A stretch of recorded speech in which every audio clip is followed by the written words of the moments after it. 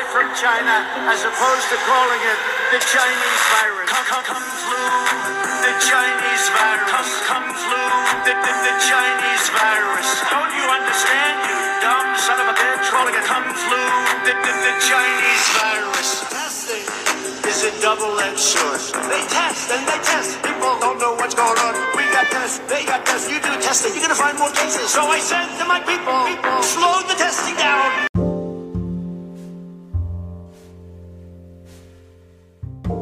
Welcome back to Inside Four Walls. I'm your ANCAP host, James Madison. And today we're going to be talking about a story that's a little old, but new details have come out recently, so I can finally do a deep dive on this. I've been following the story kind of closely since it happened. Texas elected representatives have fled the state.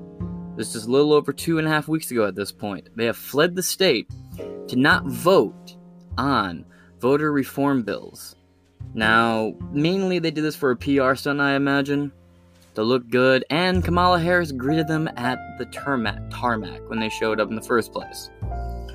Not only that, they have also brought COVID to the White House, and in a recent release from a White House whistleblower, it has been revealed that they were told, Jen Psaki and anybody else in the media related to the White House, was told to downplay the seriousness of what they brought with them. Now, what did these Texas Democrats bring with them?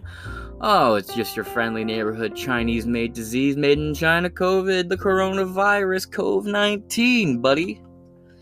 And they are officially a super spreader incident. Not only that, most of these people were vaccinated as well. More on this to come in this episode of Inside Four Walls. This first story, of many I'm going to be reading tonight, comes from The Guardian. Texas Democrats flee the state to thwart voting restriction laws. The governor has convened special legislative sessions. The Democrats deprived the Republicans of quorum last month. Now, this article was published by Sam Levine in Austin, Texas, on Monday, the 12th of July, the day it happened. Again, this story is going on. God, that's actually about 3 weeks old now. Again, there's been a lot coming out about this as it's come out. Every time I've gone to make an episode, some new shocking revelation has come out about it, or some leak about it has come out, and it's just like, damn it, I want to make an episode, but I want my episode to be out of date. So now I feel like I'm at a point with enough information I can actually do a deep dive and it's not stale.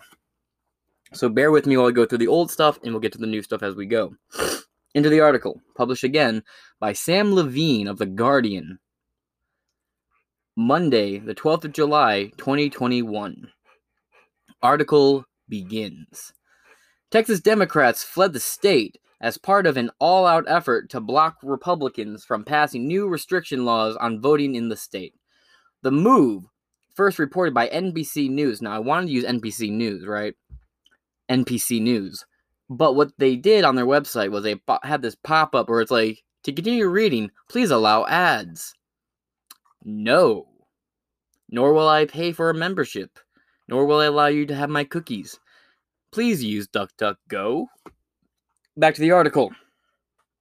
The move, first reported by NBC News, escalates one of the most high-stakes battle over the effort to make it harder to vote in America. First off, it's not to make it harder to vote in America, and voting in America should be hard. My personal opinion is service should guarantee voting. You shouldn't be allowed to just vote because you turned 18. You should have to do volunteer work for your community, not necessarily join the armed services, but if you do, hats off to you. You should have to give to your community, forced to have some form. If you want to vote, you should have some sort of emotional attachment to your community, to your country. You should do something that gives you a little bit more skin in the game than you were born 18 years ago and you came out your mom's cunt.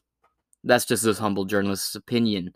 Well, I'm wearing my punditry hat right now and not really journalism work right here. I'm more doing punditry work. But still, my opinion on this situation is not the Texas Democrat things, because I have a whole bunch of goofy shit to say about that later. When it comes to voting, I believe you need to do some sort of volunteer work that helps your community. It's not right just to be able to go out and vote because you turned 18. 18-year-olds have no fucking life experiences. You want to know what I did when I was able to vote for the first time? I voted on everything but the president. Because I looked at my ballot and I was like, well, one's a fucking Clinton and I'm not doing that. And the other one is this guy who, granted, he says some fucking hilarious shit, but he's kind of an untested rogue, you know. I liked him on The Apprentice. I don't know if I want him in the Oval Office. And that was probably the smartest thing I could have done. Now, in hindsight, I probably should have voted for the fucking mean Twitter, but oh well, you live and you learn and you grow up. And then, sure, someone might put the counter article, well, you know, they should. Actually, you know what? I like this counter article. I was going to mock it, but now I'm thinking about it. I like it. People have put forward the idea that you should have to be 21 to vote. That's fine. If you don't want to do the whole earning your right to vote thing, that's absolutely fine. You should have to wait till you're 21 in that case. Because you can't drink, you can't buy alcohol or any of that shit until you're 21. So why not make it wait till you're 21 to vote? After all, how would you get a little life experiences before you decide what the life experience of this country going forward should be? Now, yes, there is an issue with the idea of you being able to die for your country at the age of 18 but not be allowed to drink. Sort of. I think it should be a state-by-state basis where some states can be like, oh yeah, you can be 18 and buy these cigarettes. I don't think the federal government should be putting any kind of fucking laws or mandates on that policy. But, and ignore the panting, clinking footsteps behind me, there is a adorable dog in this room. Hi. She's wagging her tail. She's looking at my hamburger. I made a burger for this episode because I was kind of hungry and got out of work. She's just eyeing like, burger. But I already gave her something, so she ain't getting no more. Anyway. Yes, there is some sort of hypocritical problem you could point out with the idea of, well, if you can die for your country at the age of 18, why can't you smoke or drink? I completely fucking agree. But again, drinking and smoking, what you put in your body, doesn't impact the country the same way your vote does. In any capacity. So it's always seemed like a very childish notion to say, well, if you can die for your country when you're 18, you know, why shouldn't you be allowed to drink and smoke? I completely agree. Make voting age 21 unless you earn it through some sort of public service, be it in the military or any other armed branches, or just helping out your local fire department. Something. It shouldn't be a thing that's just handed out to every citizen. If you look back at these founding documents, most of the founding fathers, including George Washington and Benjamin Franklin, felt the same fucking way. They also didn't like the idea of political parties because they thought it would lead to a divided, divisive government and a divided, divisive country. They were right on everything, it seems. Anyway, enough about this rant. Back into the article. Lawmakers took off from a private airport terminal Monday afternoon, the Texas Tribune reported, and were expected to land in Washington, D.C. early in the evening. It comes days into a special legislative session in Texas in which the Republicans are advancing measures that would impose new identification requirements on mail-in ballots and a ban 24-hour drive-through vote and a ban on 24-hour drive-through voting, and empower partisan poll watchers. What is wrong with that? You're going to paint in this bad light, but what is wrong with that? And if your thing is, well, to require voter ID, it's kind of racist. No. You know what's more racist than ask for voter ID? Assuming that people that don't have white skin cannot get ID in order to vote. That's fucking racist. I don't know a single motherfucker who has melanin in their skin that doesn't have an ID of some description. If you need an ID to go to the bar and get some fucking hooch, or to buy cigarettes, or go into a casino and gamble, why don't you need one to fucking vote? It's a simple goddamn question I ask you. Then again, these Democrats, they like to project their inherent racism on the opposite party. After all, they'll have you believe that the Republicans were the party of slavery when that simply was not the case. It was the fucking the Democrats, who had slaves and fought to keep slaves. It was the Republicans that fought to end slaves and had wanted to end slavery way before the Civil War happened. Though on a side note, it is interesting to see how things have switched. the North, once a stronghold of republicanism, now a blue wet sack of pussies. And the South has gone hardcore right. I mean, they said the South would rise again, but I didn't know it would rise as a fucking elephant out of the mud. But yet, lo and behold, here we are. And don't think I'm giving Abbott a pass. Abbott is basically a fucking rhino. He's just saw that Ron DeSantis was doing all this good shit and getting all the publicity for it, and he was like, well, I can do that too. I may not be able to stand head and shoulders with the guy, but I can at least wheel up to the podium, right? And man, I hope Alan West takes that motherfucker out in 2022. Alan West is the fucking man. Back to the article. Texas, a state Trump handily won in 2020, see, that was kind of my point earlier. Handily won in 2020 is already one of the hardest places to vote in the U.S. It is among a handful of states that do not have online voter registration, nor does it allow everyone to vote by mail. Voting by mail should not be a fucking thing. If you can't make it to the polls to vote, you don't get to fucking vote. If you can't register to vote in person, you don't get to fucking vote. The Founding Fathers didn't think voting should be a thing that we just handed out willy-fucking-nilly anyway, and yet here we are, handing it out willy-fucking-nilly. Where was I? Okay. Does not allow everyone to vote by mail, only allowing those who are 65 and up, or have a disability, or who meet other criteria to do so, being voting online. Texas was among the states with the lowest turnout in 2020 as well. This is the second time Texas lawmakers have walked out of the Capitol to deny Republicans the required 2/3 quorum needed to conduct business. In late May, the Democrats walked out of a regular session in the legislature, thwarting an earlier version of the voting bill. Something that I wish the federal government worked sort of like how Texas government. You know, the Texas government only meets like once a month. They shut down every other day of the month, every other day of the year. They just meet once or twice a month to have some sort of session or meeting and have a little State of the Union, and then they fuck off. Federal government should operate much the same fucking way. And again, I think it should be harder to vote. It absolutely should be. You should need to show voter ID. You should need to register in person. And it should be exclusively paper ballots. There should be no computers involved in this shit. Hand counted. Every time. Oh, but it's a pain in the ass. Good! Maintaining a democracy is not fucking easy. Nor should it be. In fact, the people who want it to be easier are lazy, self-awarding fuckwits. Midwits, dimwits, halfwits, and shitwits. You don't have an attitude this episode, can't you? You're fine. Okay. Republicans have pressed on with a similar version of the bill in a special session.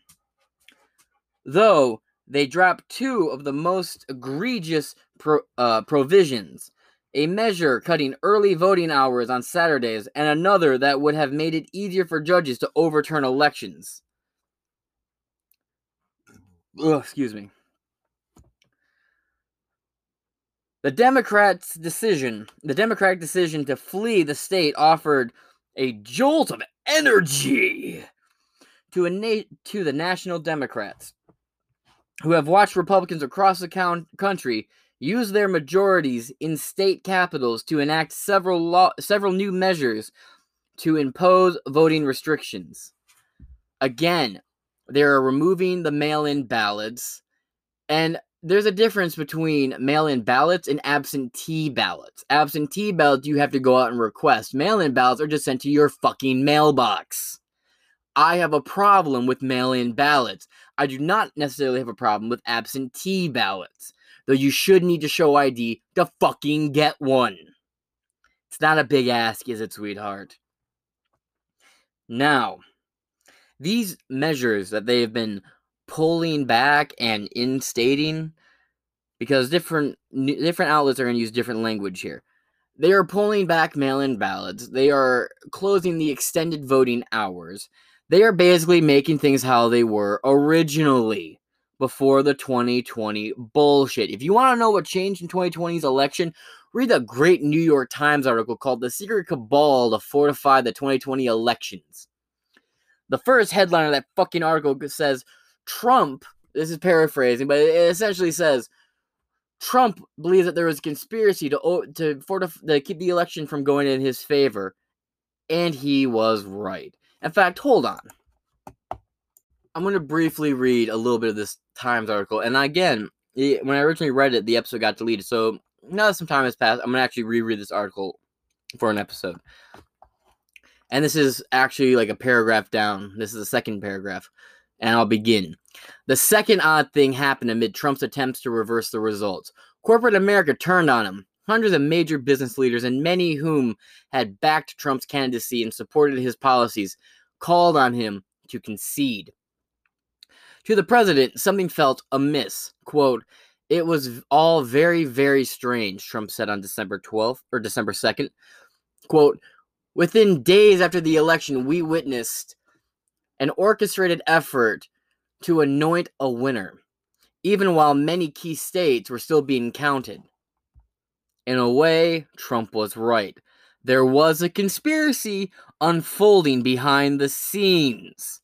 And again, I'll be reading the rest of this article in a future episode.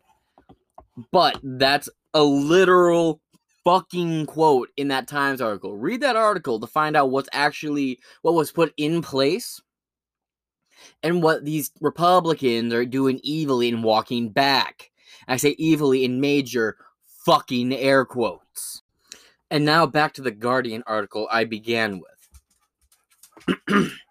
The Democrats fleeing Texas plan to advocate for federal voting legislation while in Washington, NBC reported.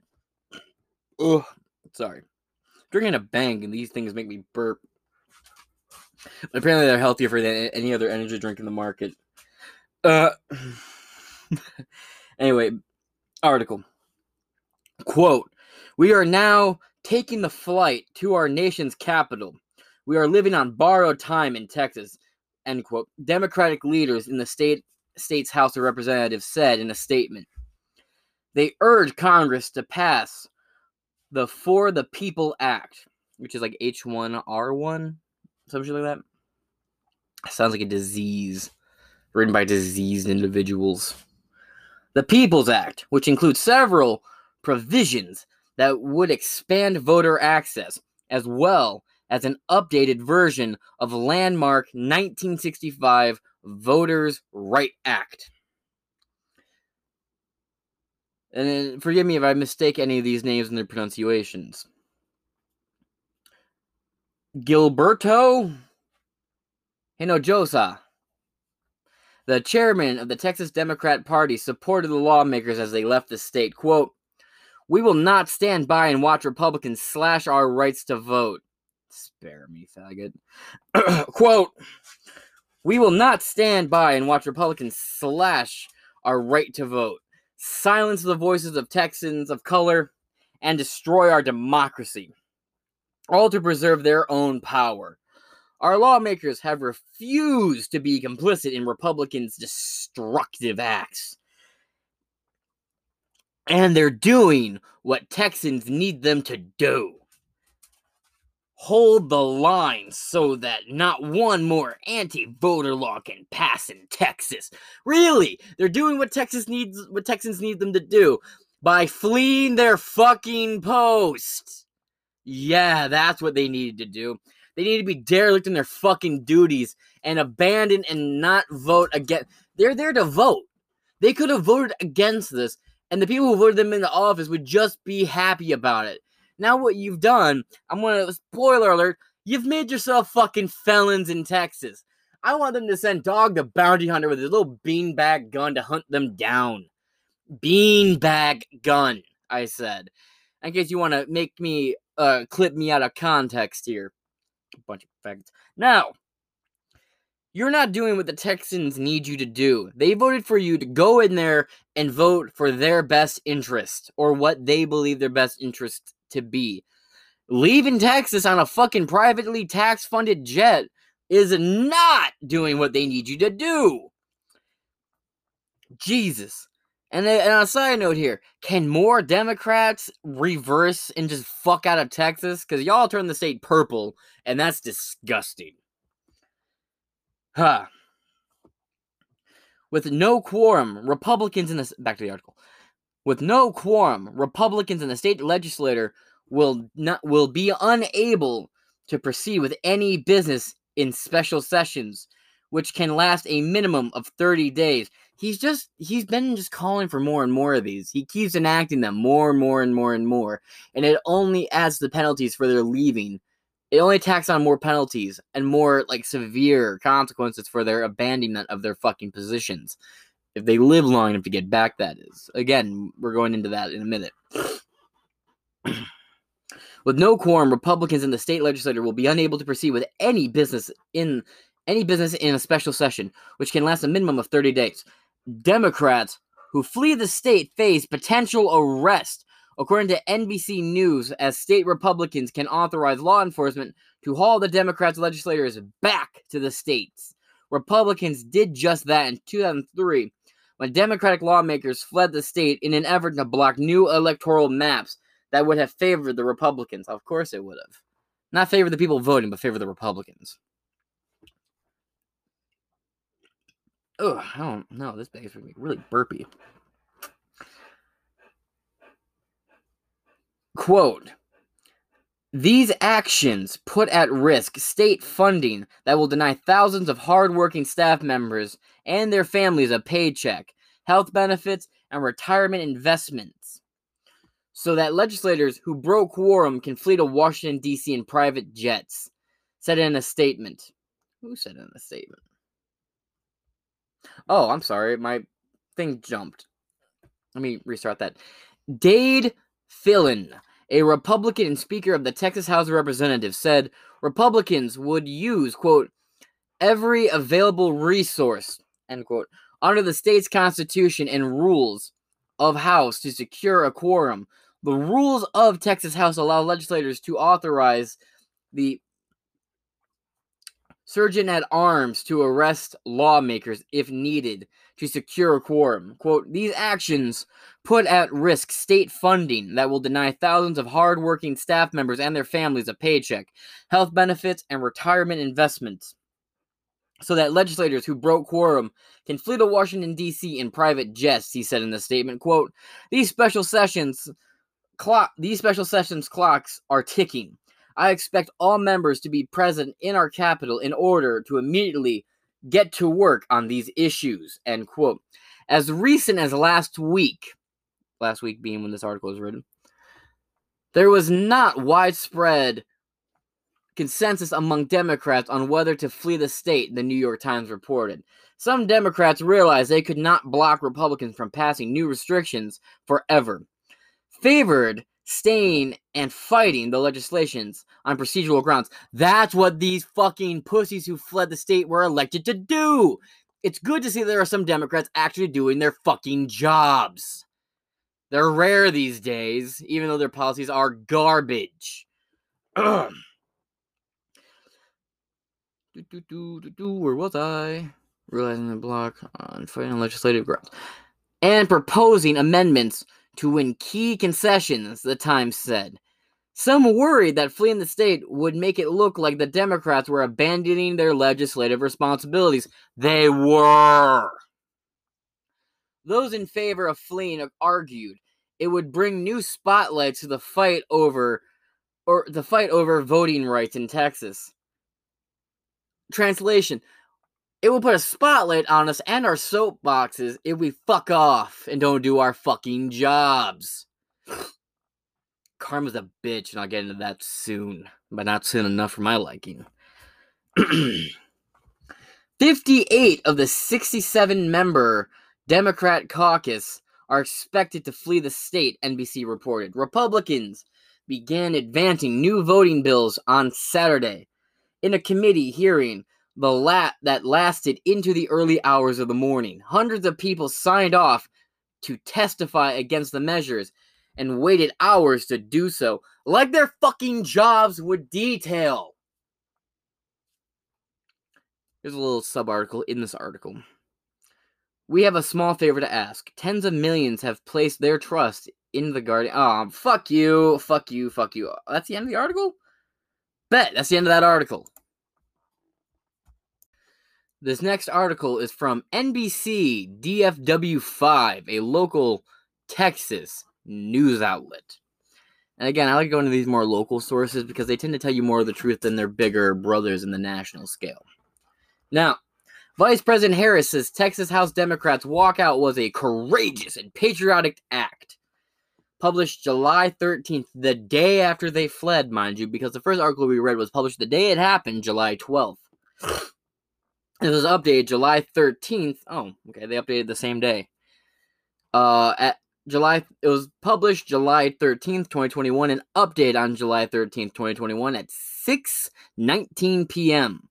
Now, I have a little video here I want to play. I want you to listen to it because later on we're going to read an article about how Kamala Harris said, "Oh, I didn't meet with the Texas Democrats." Was it her? Her or somebody close to her said, "Oh, they didn't actually meet." We have a whole video of them fucking meeting. And I'll be playing the audio right now.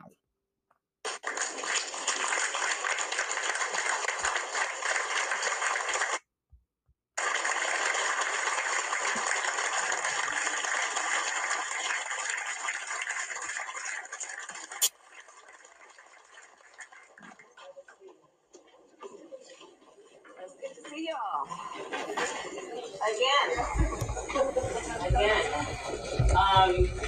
So I wanted to stop by to say hello, to say welcome, and to say thank you. You all know I've been traveling, and as most recently as yesterday when I was in Detroit and heard of your courageous stand, I talked about exactly what I believe about the courage and the commitment and the patriotism that you all have evidenced by your actions in addition to your work and your words. And I know what you have done comes with great sacrifice, both personal and political. And you are doing this in support and in defense of some of our nation's highest ideals. Reporters ask me, well, what do you think about the issue? I said, look, defending the right of the American people to vote is as American as apple pie.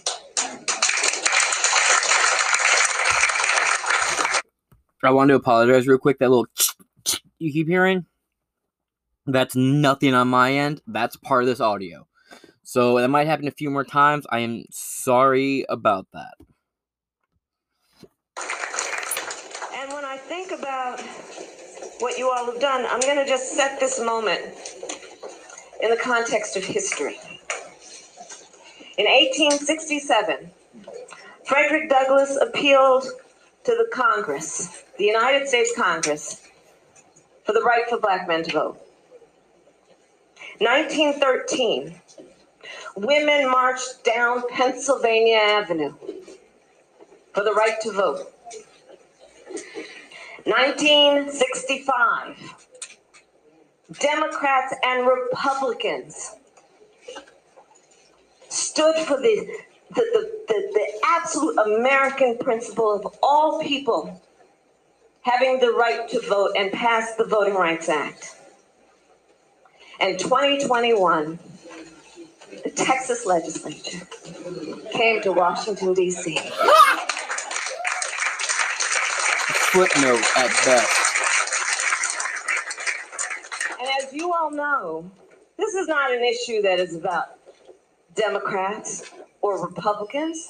This is about Americans and how Americans are experiencing this issue.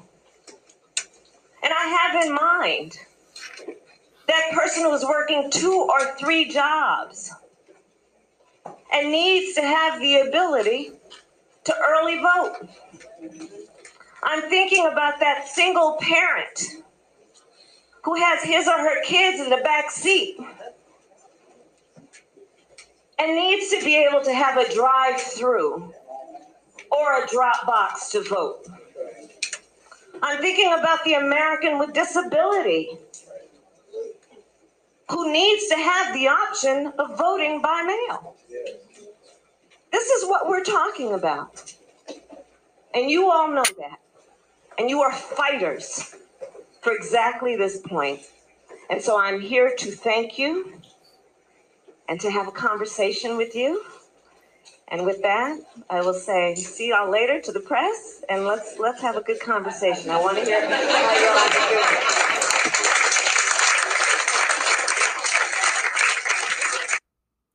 All right, so I want to comment two things on what she just said. Other than the whole history will not really give a fuck about them fleeing Texas at all. If anything, it'll be made fun of in history books going forward. If it's nothing more than just a fucking footnote or maybe a little like you know when you're going through like your high school history books and that little paragraph, right? Like a 2, 3, 4 sentence little thing that talks about like a smaller event in history, and it's like to see more, go to page 182. You flip there, some kid drew a dick on the page. That's what it's going to fucking be in the history books going forward, just so you fucking know, right? And second off, about that mother with her kids who need drive-through voting. Bitch, you got parents or someone who can watch your kids, or better yet, bring your children with you so they can see what they'll be having to do in the future. Maybe turn into a learning experience, perhaps. Be like, listen, kid, here's a ballot. You color this little box in. This is for this thing. This is for that thing. You do the primary voting where you have to vote just straight one ticket versus straight the other ticket. Show them that. Explain to them why you have to do that. And then when it comes to the big election every 4 years or the big election every 2 years, show them that as well. It's a learning experience. You don't need to, or alternatively, crack the windows. Leave your kid in the car. Maybe leave them a little bottle of water so they don't die of heat. Oh, wait. We tend to vote in colder parts of the year. Not only that, a lot, I don't know about you, but most places that I've gone to vote are like, you know, you vote at like high schools, junior highs, elementary schools, fire departments. These places, kids can find shit to do. It's a gymnasium. When I was a kid going with my mom to vote, I remember she explained to me every fucking time we'd like, oh, I'm going to go vote, and this is what it's for. It's to protect your democracy. You need to fill in this box at a certain point. She knew I got it. So what did I do? I would go to these polling places, and I'd run around the fucking gym. Or I'd run around outside. I'd actually go out and play as a kid. Seems like that's something that's lost in this generation, sadly. Actually, on a little side note here, I was talking to my nephew the other day, and he was really angry. Like he was actually kind of fucking upset, and I was like, what's wrong, bud? Hey, what's wrong, H? That's his nickname. He was like, no one wants to fucking play outside, man. You know, everyone wants to play video games. I was like, dude, you play video games? You love video games. He goes, I know, but it's nice out. You know, I want to go on the playground. I want to play fucking soccer and shit with my friends, but they all want to stay inside and play fucking computer games and shit. And it's just sad, man, because I remember when I was a little kid, that was something I had to deal with a lot. You know, Xboxes were just coming out when I was a kid. Everyone was just sitting there like, oh, dude, you want to play fucking Halo? And it's like, yeah, I want to play Halo, but let's do it at night or when it's a rainy day outside. You know, our fucking neighborhood's got 2 playgrounds. There's a skateboarding park a little walks away. We can go over there. Make fun of the scooter kids. By the way, we don't make fun of scooter kids anymore. We really need to start making fun of scooter kids. They cannot feel like they're included even though they are. Right? They are second-class citizens in the skate parking world. Unless they can do some really cool shit on their scooters, and then they're completely acceptable, and you treat them with the respect you treat fucking borders. Anyway, or at least treat them better respect and border. You treat these borders with better respect than Biden treats the southern border. Now, when you come out and say like, or the person with disabilities who needs mail-in ballots. No, that person needs an absentee ballot, and they need to show ID to fucking get it. Or better yet, fucking shock horror, I've seen people in wheelchairs who can only fucking breathe, right? Like they drive their wheelchair through their breath. They bring in their fucking RN with them, or whoever their home nurse is, into the ballot box. You know, they're like, oh yeah, I'm going to vote on their behalf. You know, they're going to tell me what they want to vote for, and I'm going to fill in the blanks, cast it for them. That is something that has been done in this country for fucking ever. Or at least since people who can't walk or talk or anything have been allowed to live past 25 with medical advances in, you know, science and shit. Fuck. Okay. Go. What the fuck? How do I make this go away? Go. That's just part of my page? Oh, that's annoying. Okay. Now, we're going to begin reading this article. You've heard the footage. Let's begin. Alright, I'll begin reading the article. Though I am sad to say I was looking for the name of the person who wrote this article, but it does not seem to be listed, sadly. So credit to whoever wrote this article. I do not like reading articles and not crediting the person who wrote them. It feels wrong, and it feels wrong. Alright, it's that simple. Article begins. Vice President Kamala Harris met with Texas House Democrats in Washington, D.C. on Tuesday and called their special session walkout a courageous and patriotic act. Texas legislators left Austin Monday to break quorum and prevent Texas House from moving forward on the controversial election bill. Texas Democrats fled the state, and here's why. Harris said the action taken by Texas Democrats was courageous and patriotic, and one that is done in defense of the rights to vote for all Americans. Quote, I know what you have done comes with great sacrifices, both personal and political, and you are doing this in support and defense of some of our nation's highest ideals, Kamala Harris said. Quote, defending the rights of the American people to vote is as American as apple pie. And apparently as going vertical going horizontal for your career to go vertical. Camel a toe. The vice president compared the actions taken by Texas Democrats to protect the voting rights of Texans to key moments in the suffrage movement throughout American history. On a side note, did you know most women back in the day didn't want the right to vote? Because they knew it would just open up the floodgates. I can read you articles on this. Maybe I'll do that later. Most women in America were like, we don't want the right to vote. Because we get the right to vote, that makes us accountable and having to do all sorts of other shit we don't want to do. And now y'all are part of the draft. How's feminism working out? That's okay. Backfires on us too, because you ladies are going to get most of us killed protecting your ass. Or we're going to be so fucking horny that we're not going to be able to actually fight. We're going to be busy fucking. Whatever. Go into labor on the battlefield, I guess. If your water breaks, we'll leave you there as a screaming distraction. All lives matter and whatnot. Harris said Americans need options when it comes to casting a ballot, and she praised the Texas Democrats for taking on the fight. I almost started taking on the flight. Quote, this is not an issue about Democrats or Republicans. This is about Americans and how Americans are experiencing this issue, Harris said. And I have in mind that person who is working 2 or 3 jobs and needs to have the ability to vote early. Did you know, by the way, that if you tell your boss you need to go vote, they are actually in most states required to give you that time to vote. Or you can call and say, hey, I'll be late. I'm going to vote.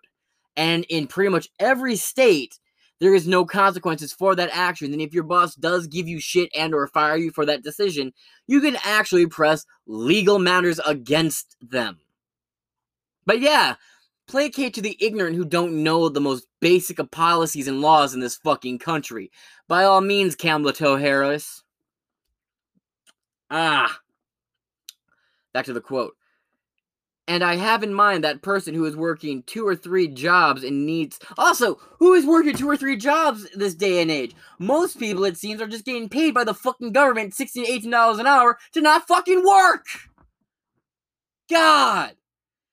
I saw some crazy shit earlier where it's like 65% of Americans are on unemployment and not working in any capacity right now.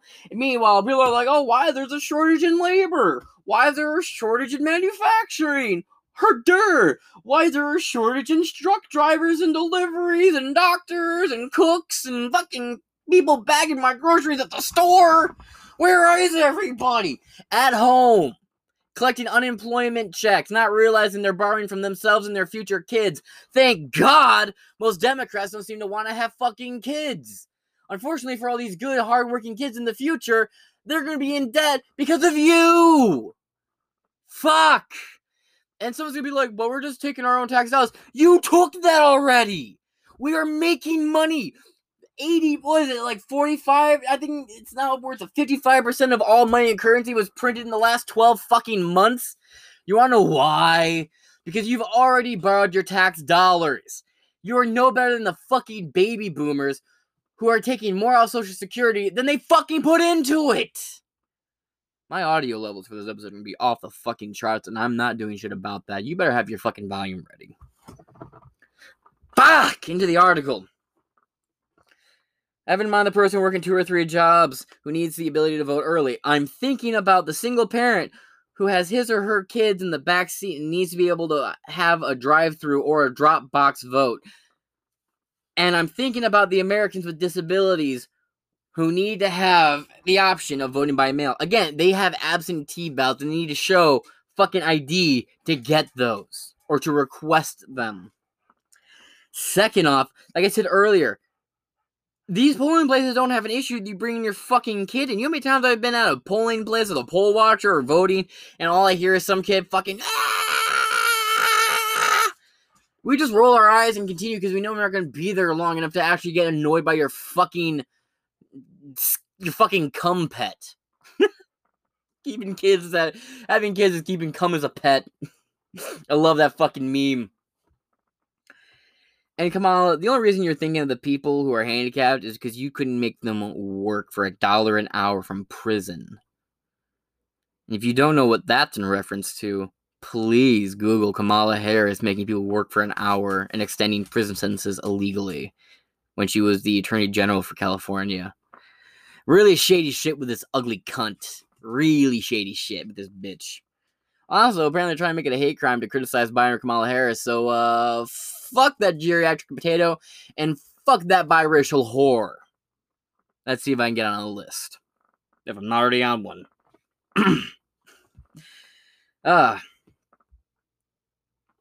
Quote, this is what we're talking about, and all you know, let me try that again. Quote, this is what we're talking about, and you all know that you are fighters for exactly this point, Harris said. Quote, and so I'm here to thank you and have a conversation with you. Following her public comments to the House Democrats, Vice President dismissed the press met behind closed doors with legislators. It's not known what was discussed in the private meeting. Because what is freedom of the press? If I was there, I would have shown my press credentials and said, I'm not fucking leaving. And if you do make me leave, you better fucking believe I'm filming every bit of this conversation and you kicking me out of here against my will and against the Constitution. What is this, Alexander Hamilton having the fucking meeting behind closed doors in the room where it happens? Bullshit! Bullshit! This is the most unpopular vice president in American history having a shady conversation that comes back and bites her ass later. And we'll get into that soon. Ugh! Now we have a clip here from U.S. Senator John Cornyn, a Republican, who had a different take on the walkout, calling it an embarrassment and a dereliction of their duty and a shameful political stunt, which it is. I'll begin the audio now. Jets to come to Washington, D.C. The problem is, and really what's so sad, is I don't think these legislators realize the irony in the situation. They are using their collective power as the minority party to stop a bill they oppose from becoming law. While doing so, they came to Washington to try to convince the president and Senate Democrats to nuke the very Senate rule that protects the rights of the minority. In other words, you might say a filibuster for me, but not for thee. And as a reminder, this is the second time they've denied the legislature a quorum this year. I think it's pretty obvious that this is nothing more than a political stunt when these lawmakers skipped town with no plan for when they will return to their jobs in Texas. and frankly, the president under the Texas veiled attempt to them. I'm advised that they were on. I had to rewind a little bit. Something you can't see, well, you can only hear this video, of course, but something you can't see is in this picture of them on the bus on their way to the airport. I gotta use some ugly looking bitches. Now, you see luggage bags fully packed, right? And he's saying they clearly had no, knowledge of when they would be coming back or had any plans on how long they would be staying in DC. So they just packed everything they fucking could. These are loaded bags.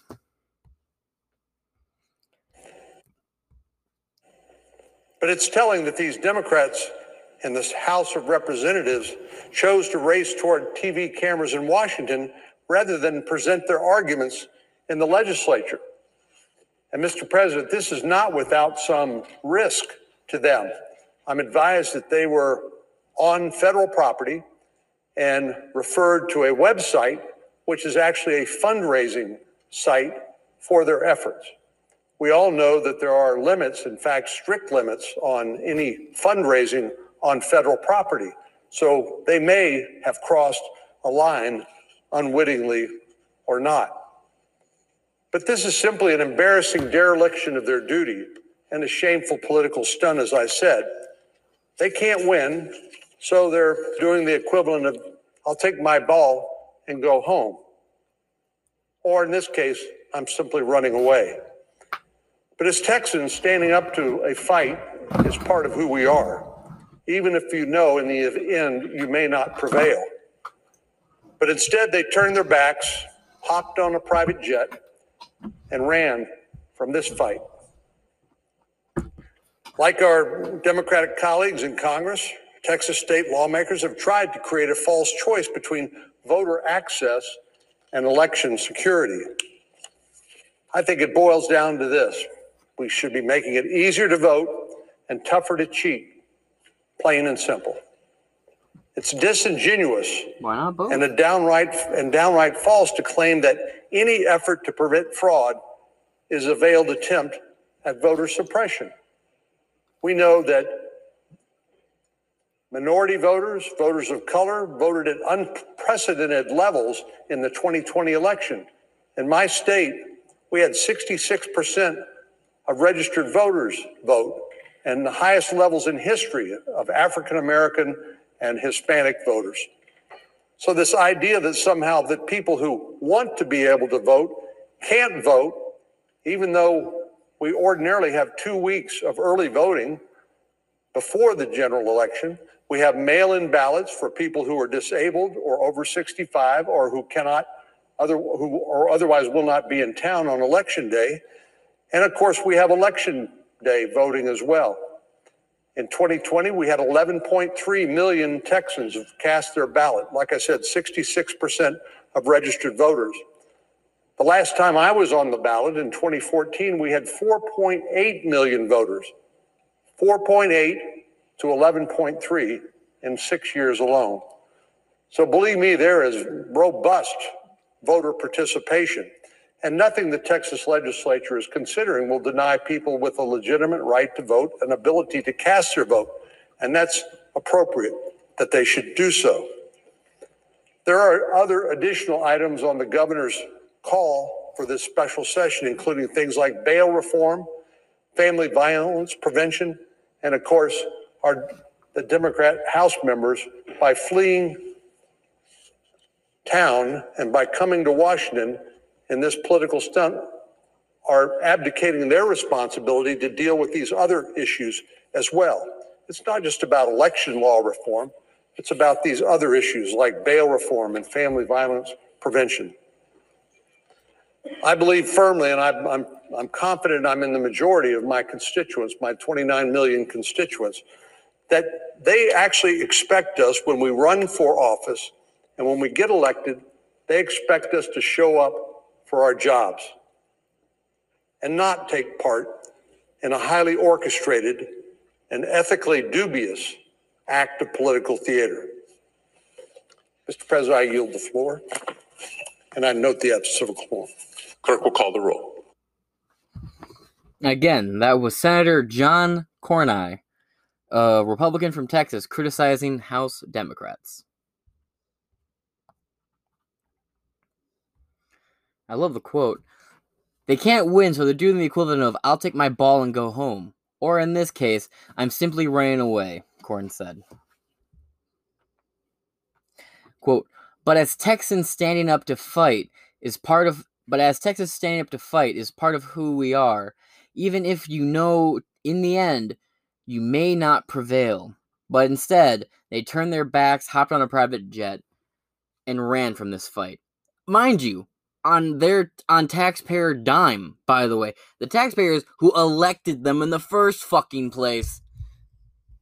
As long as you don't question Dominion, that is.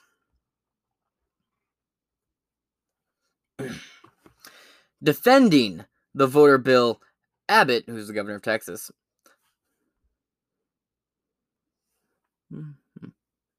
Sorry, I'm just catching myself back up. Defending the voter bill, Abbott said, the premise the Democrats are operating under is false. The premises that the Democrats are operating under is false.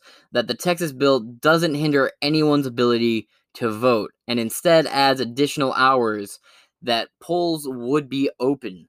Abbott said during the televised interview, the hours for voting will be expanded during both early voting and on election day. Democrats say that the Republican bill includes outlawing 24-hour polling places.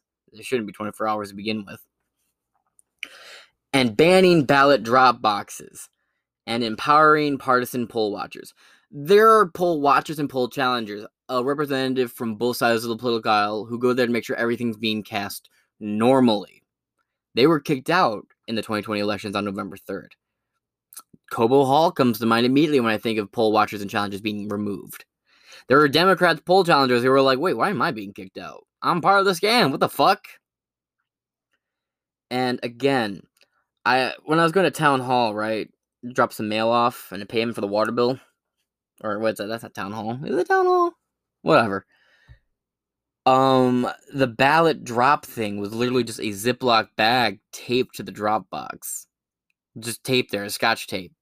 I took a picture of it. Maybe I'll make that the thumbnail of this video if I can fucking find it.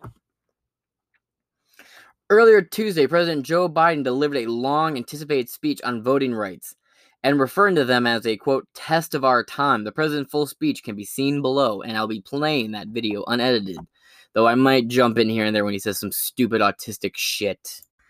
So, I'm not just going to play this clip unedited. It is 23 fucking minutes, and I'm going to watch some of it, but I'm going to get into other shit, because I can't sit here and listen to the potato longer than I fucking have to. Sucks to be you guys. Video begins now. The National Constitution Center, the city and the place where the story of we the people began. It's a story that's neither simple nor straightforward. That's because the story is the sum of our parts, and all those parts are fundamentally human. And being human is to be imperfect, driven by appetite and ambition, as much as by goodness and grace. But some things in America should be simple and straightforward. Perhaps the most important of those things, the most fundamental of those things, is the right to vote. The right to vote freely.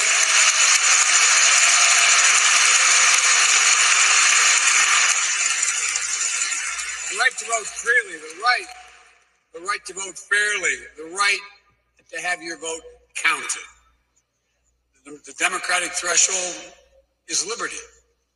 With it, anything's possible. Without it, nothing.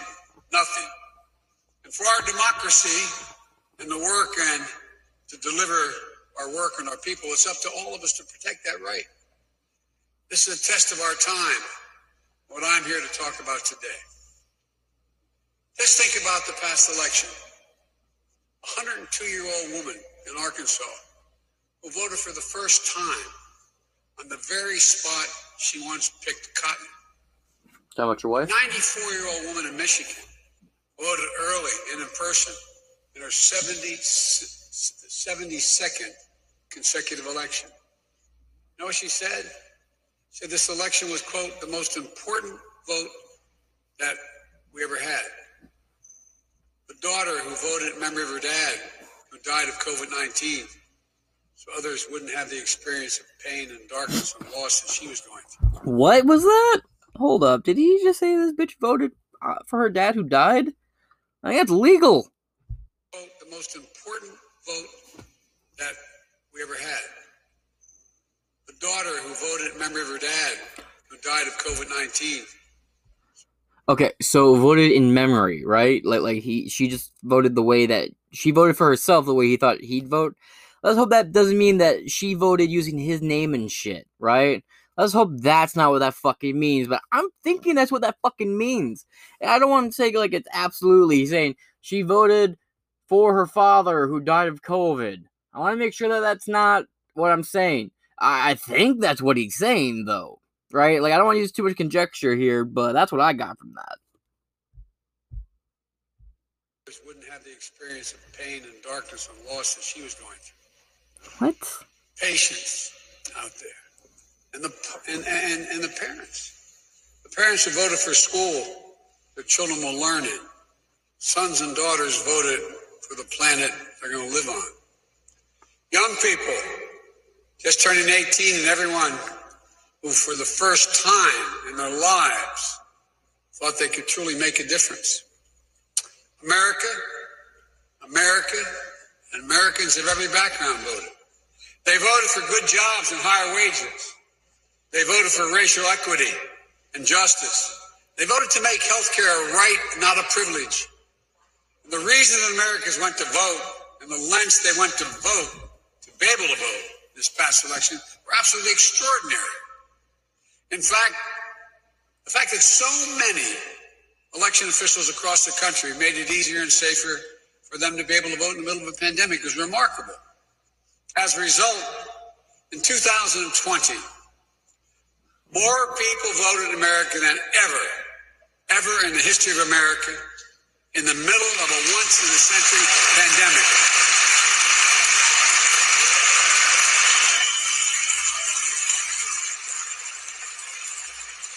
All told, more than 150 Americans of every age, of every race, of every background exercised their right to vote.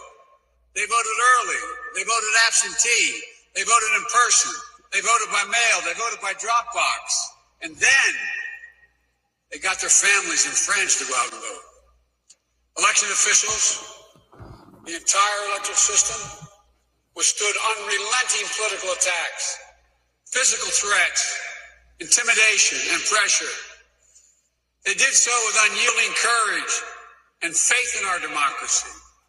With recount after recount after recount, court case after court case, the 2020 election was the most scrutinized election ever in American history.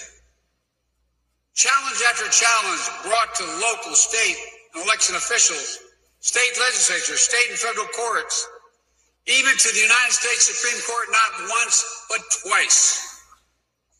More than 80 judges, including those appointed by my predecessor, heard the arguments. In every case, neither cause nor evidence was found to undermine the national achievement of administering the historic election in the face of such extraordinary challenges.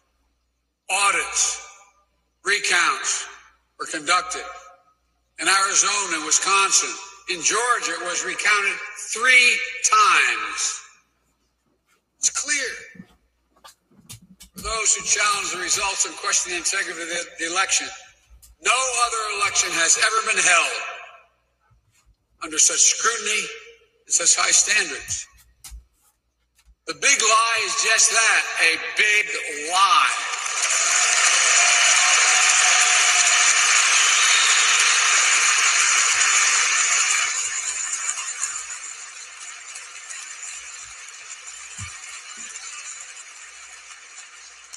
The 2020 election, it's not hyperbole, suggests the most examined and the fullest expression of the will of the people in the history of this nation. They should be celebrated. An example of America at its best. But instead, we continue to see an example of human nature at its worst.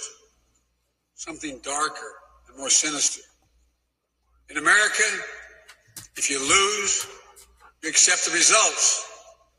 You follow the Constitution. You try again. You don't call facts fake and then try to bring down the American experiment just because you're unhappy. That's not statesmanship. Hold up. Everything you're complaining about is basically what the Democrats did for the entire 4 years of Trump. I mean, Russiagate was 3 fucking years of a 4-year presidency. And an impeachment that wasted some $400 million in taxpayer fucking dollars. That's doing everything you just fucking complained about, you old cunt. You fucking walking brainlet. Jesus. Yeah, but continuing to project, it seems to be something the Democrats actually do successfully very often. Projection. That's not statesmanship. That's selfishness. That's not democracy. It's a denial of the right to vote. It suppresses. It subjugates. The denial of full and free and fair elections is the most un-American thing that any of us can imagine. The most undemocratic, the most unpatriotic, and sadly, not unprecedented. From denying enslaved people full citizenship until the 13th, 14th, and 15th Amendments after the Civil War, denying women the right to vote until the 19th Amendment 100 years ago, to poll taxes and literacy tests and the Ku Klux Klan campaigns of violence and terror. Let's hear that. The Ku Klux Klan, the Ku Klux Kans, the Ku Klux Kans? What a bastard. Denying women the right to vote until the 19th Amendment 100 years ago, to poll taxes and literacy tests and the Ku Klux Klan campaigns of violence and terror. The Ku Klux Klan campaign. Buddy, you're literally friends with the guy who was the Grand Wizard of the KKK. What's his fucking name? Let's look that up real quick. David Duke. I don't need to look it up. It's David Duke. Biden's literally friends with David Duke, who was the fucking Grand Mage, or whatever the fuck these fags call themselves, the wizard geeks, fucking Dungeons and Dragons playing nerds of the clan. You're one to talk Biden. Then again, you said the Ku Klux Klan thing. The fuck? That lasted into the 50s and 60s.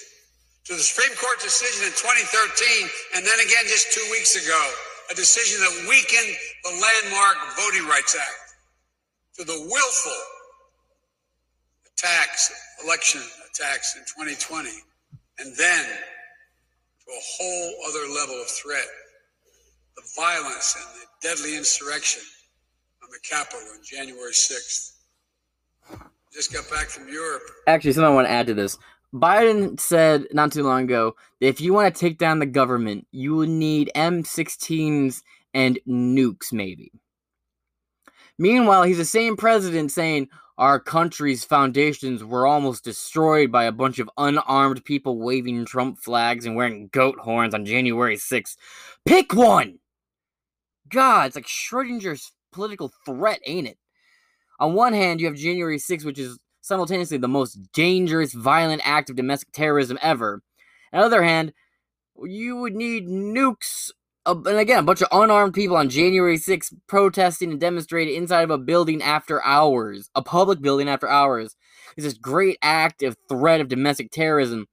On the other hand, he also says, you would need missiles and M16s and maybe some nukes to fight the government. Come on, man! Pick one!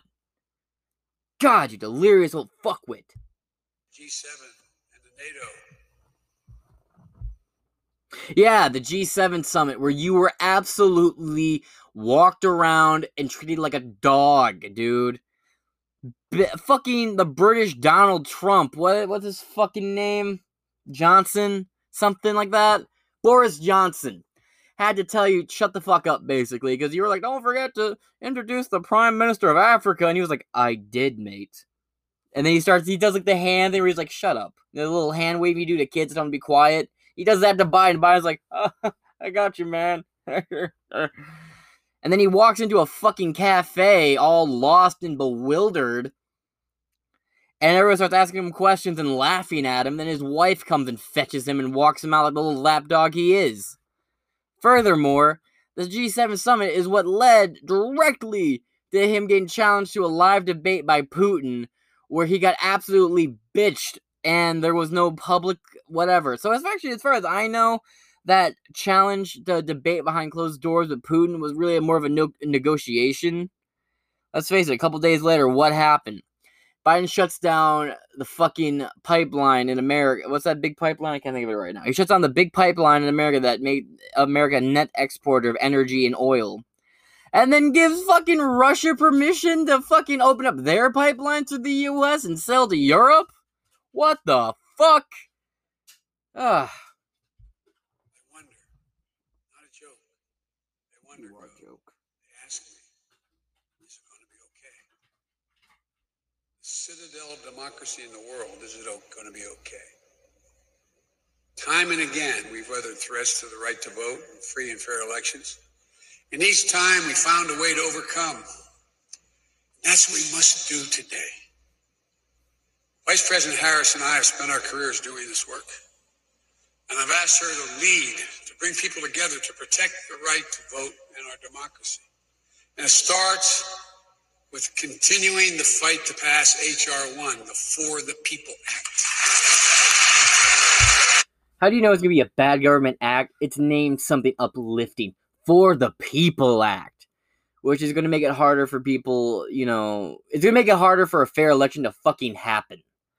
Same thing, you go through like ghetto-ass neighborhoods, Section 8 houses are always named something nice. Harmony Manor, Pleasantville, Heaven's Gate. All these lovely sounding places are really just shit heaps. So if it's named something nice sounding, it's probably a fucking trap.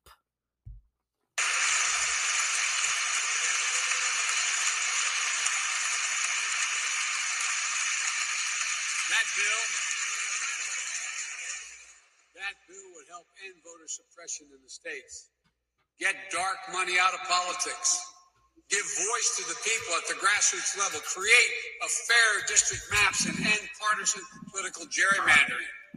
Last month, Republicans opposed even debating, even considering For the People's Act.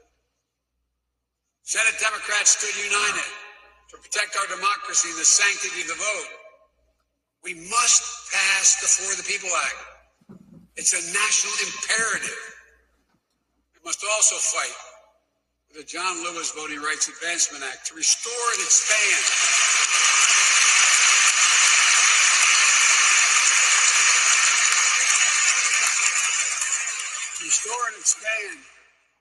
voting protections, prevent voter suppression. All the congresswomen and men here, there's a bunch of you.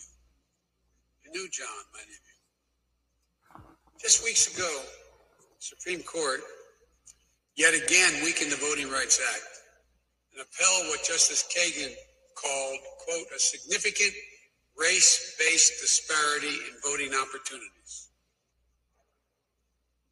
The court's decision, as harmful as it is, does not limit the Congress's ability to... Yeah, feeding on the same topic. I love how you're like, the Supreme Court failed me. Yeah, just like how they failed you on that fucking eviction moratorium or renters moratorium, and now you're just using Congress to illegally pass shit. The damage done. That's the important point. Puts the burden back on Congress to restore the Voting Rights Act to its intended strength. As soon as Congress passes the For the People Act and the John Lewis Voting Rights Advancement Act, I will sign it and let the whole world see it. Biden, you will sign anything put in front of you if somebody tells you to sign it. Let's not pretend we don't have this fucking great clip of you being like, I don't even know what I'm signing. Here, let me just play it real quick for you.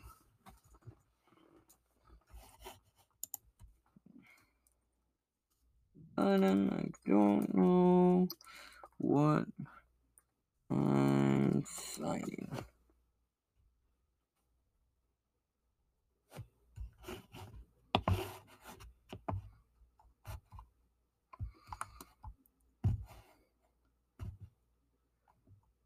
Let's see, is this it?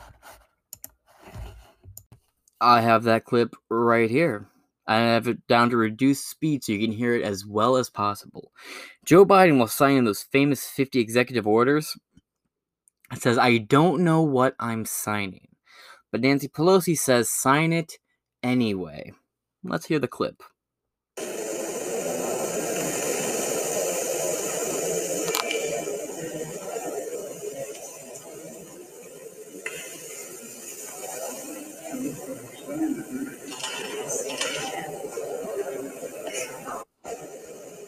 Let's play that one more time. A little slower. See if that makes it any more easy to understand and hear.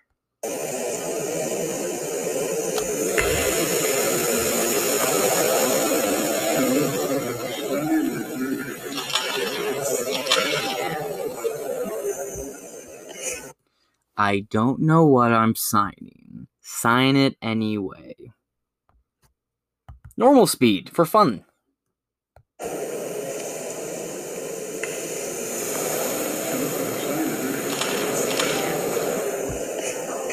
Hopefully that comes through as clearly as possible. But if you need to know where to find it, just to confirm I'm wrong or right, it's VOA News. The clip is called Inauguration. Biden signs his first official documents as U.S. president. Look that up. Go ahead. Prove me wrong. I dare you. And if it wasn't for him wearing a fucking double-layered mask, it would have been a lot louder and easier to understand. But if you're sitting there thinking, surely Nancy Pelosi wouldn't say just sign a bill into order. She wouldn't just sign a bill into order, right? Well, we have a clip here from 2010 leading into the executive order that passed Obamacare. Let's hear what a younger Nancy Pelosi, who looks honestly the same age as she does today. Let's hear what she has to say, folks. She surely wouldn't say we have to vote for it to see what's inside it now, would she?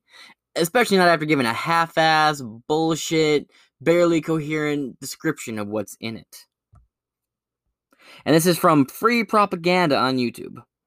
We're very, you've heard about the controversies within the bill, the process about the bill, one of the items. But I don't know if you have heard that it is a legislation for the future. Not just about health care for America, but about a healthier America, where preventive care is not something that you have to pay a deductible for or out of pocket. That prevention. It's about diet, not diabetes. It's going to be very, very exciting. But we have to pass the bill so that you can find out what is in it away from the fog of the controversy. We have to vote for it to see what's in it. Interesting. And here I was thinking that she wouldn't just say sign something in, just vote for something without knowing what's in it. Yet, seems like that clip says quite the other thing now, doesn't it? So, we now return back to the clip I was playing earlier of Joe Biden talking about the Democrats who fled Texas. I rewound it back a couple minutes so we can hear it in its full context and get a reminder where we left off.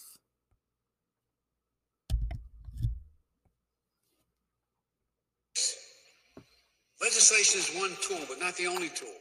And it's not the only measure of our obligation to defend democracy today. For example, Attorney General Merrick Garland announced that the United States Department of Justice is going to be using its authorities to challenge the onslaught of state laws undermining voting rights in old and new ways. The focus will be on dismantling racially discriminatory laws, like the recent challenge to Georgia's vicious anti-voting law. The Department of Justice will do so with a voting rights division that my request is doubling its size and enforcement staff. Civil rights groups and other organizations have announced their plans to stay vigilant and challenge these odious laws in the courts. In Texas, for example, Republican-led state legislature wants to allow partisan poll watchers to intimidate voters and imperil and impartial poll workers. They want voters to dive further and be able to be in a position where they wonder who's watching them and intimidating them, to wait longer to vote, to drive a hell of a long way to get to vote. They want to make it so hard and inconvenient that they hope people don't vote at all. That's what this is about. This year alone, 17 states have enacted, not just proposed, but enacted 28 new laws to make it harder for Americans to vote. Not to mention, and catch this, nearly 400 additional bills Republican members of the state legislatures are trying to pass. 21st century Jim Crow assault is real, unrelenting. We're going to challenge it vigorously.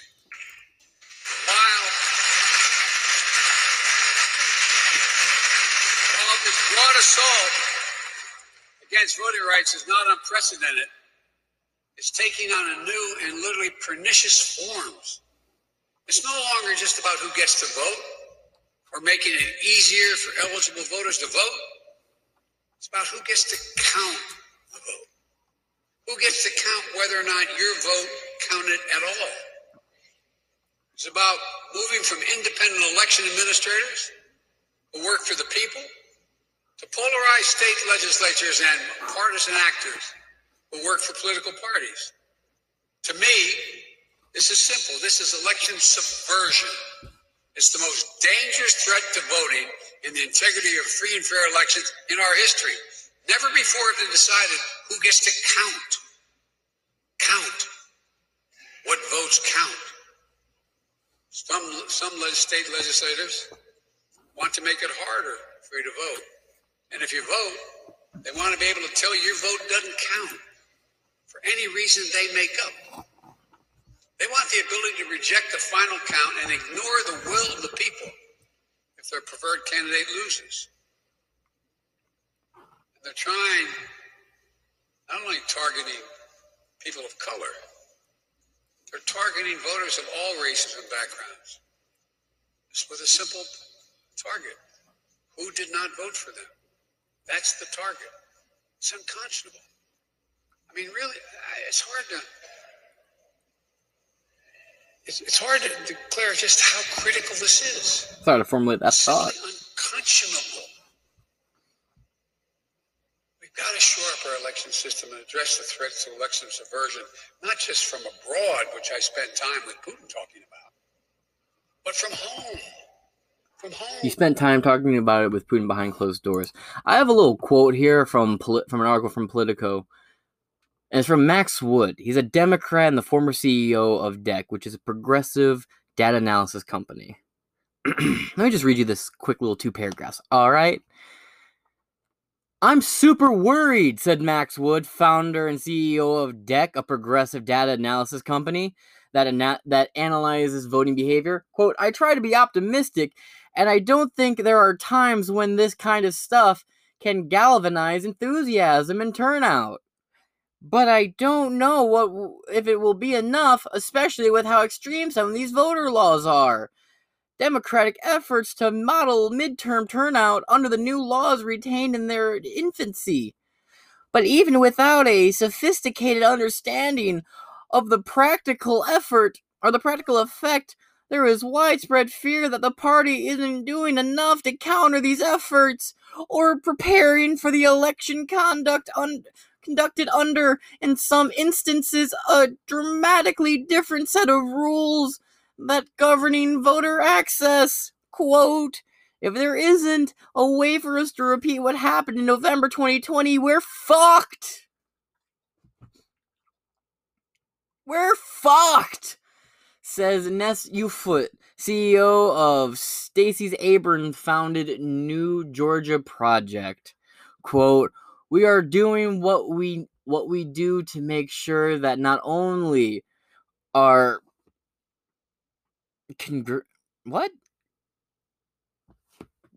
constituents? Whatever. Our base, the people, And the communities that we organize with get it. We're trying to make sure that our elected officials get it as well. Yeah. So why is Biden talking so much about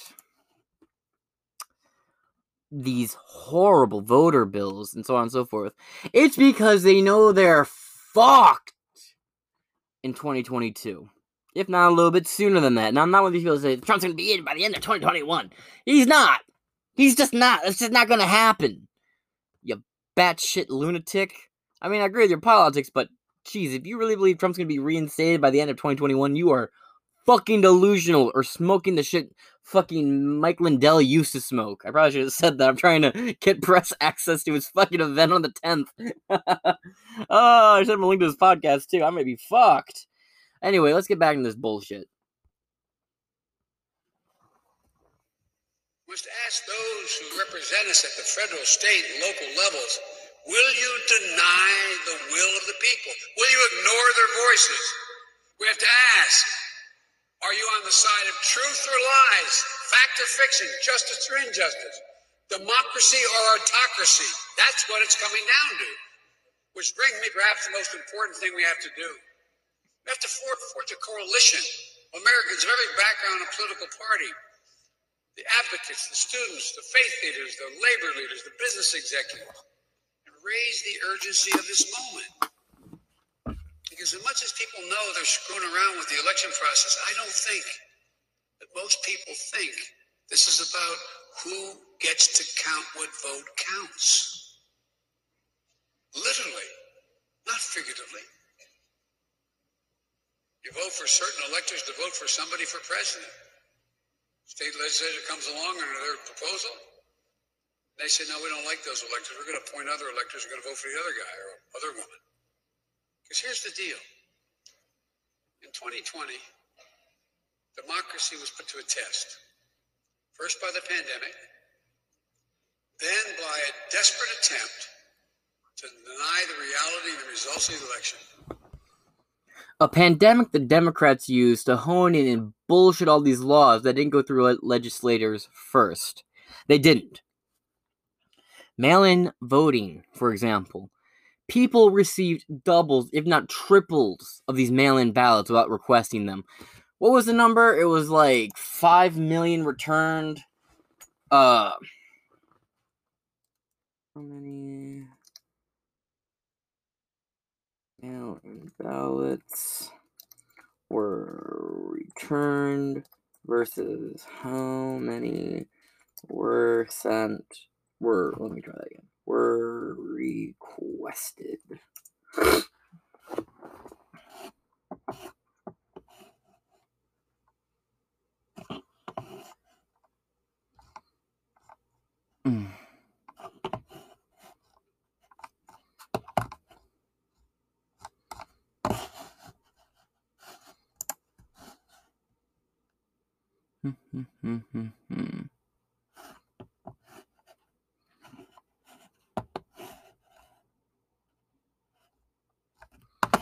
Oh, damn it. This is why I need to use DuckDuckGo more often.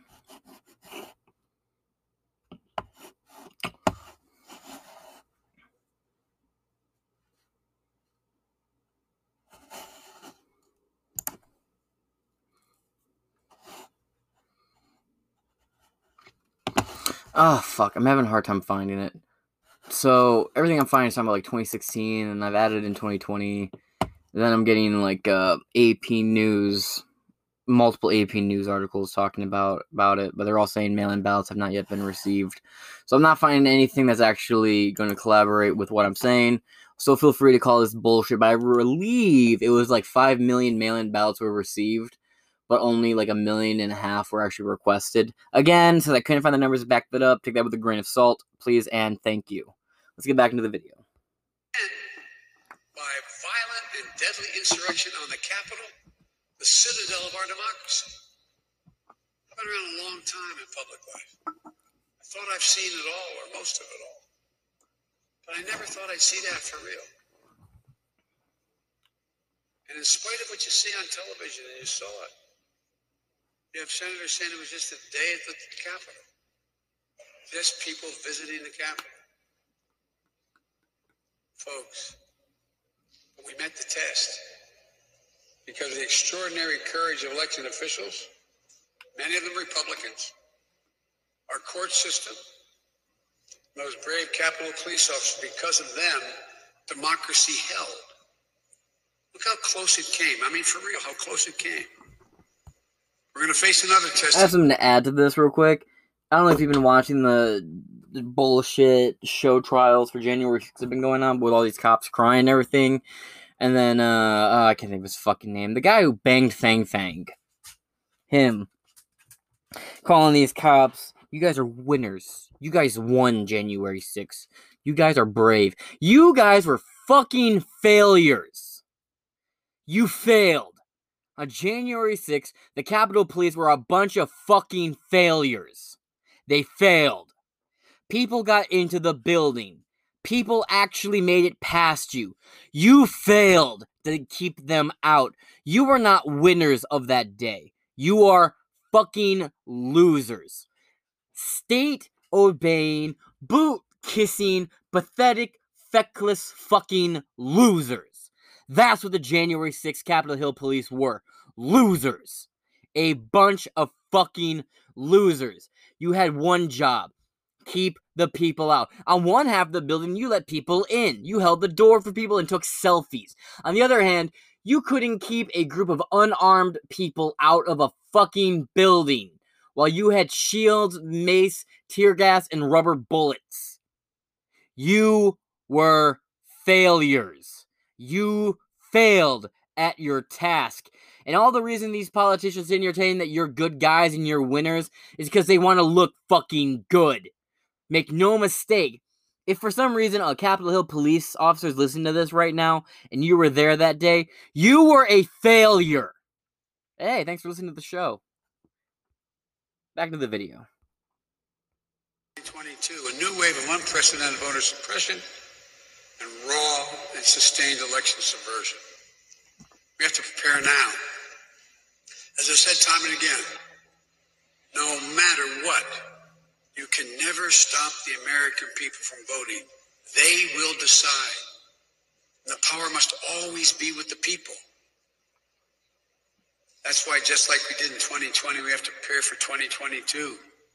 We'll engage in an all-out effort to educate voters about the changing laws, register them to vote, and then get the vote out. We'll encourage people to run for office themselves at every level. We'll be asking my Republican friends in Congress and states and cities and counties to stand up for God's sake and help prevent this concerted effort to undermine our election and the sacred right to vote. So yeah, when you were talking about preparing for 2020 or preparing for 2022 the same way you prepared for 2020, Joe, were you meaning something like this? Secondly, we're in a situation where we have put together, and you guys did it for our administration, the President Obama's administration before this. We have put together, I think, the most extensive and inclusive voter fraud organization in the history of American politics. Secondly, so is that what you had in mind when you said we need to prepare for 2022 the same way we prepared for 2020? I'm just fucking curious. Have you no shame?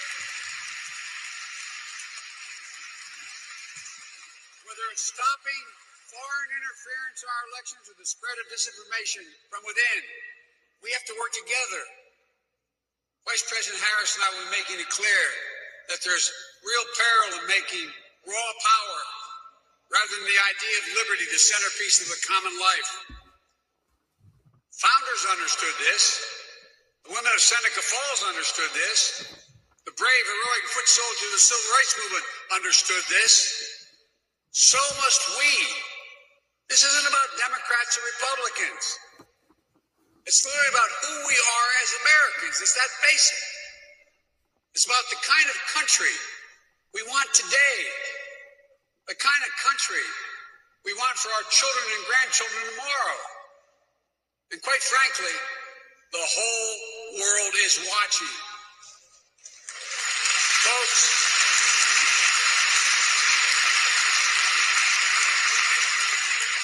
I'm not being sentimental.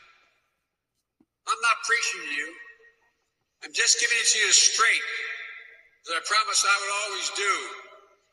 Lay things out on the line and honor your trust with trust. So hear me clearly. There's an unfolding assault taking place in America today, an attempt to suppress and subvert the right to vote in fair and free elections. An assault on democracy, an assault on liberty, an assault on who we are as Americans. For make no mistake, bullies and merchants of fear, peddlers of lies, are threatening the very domestic.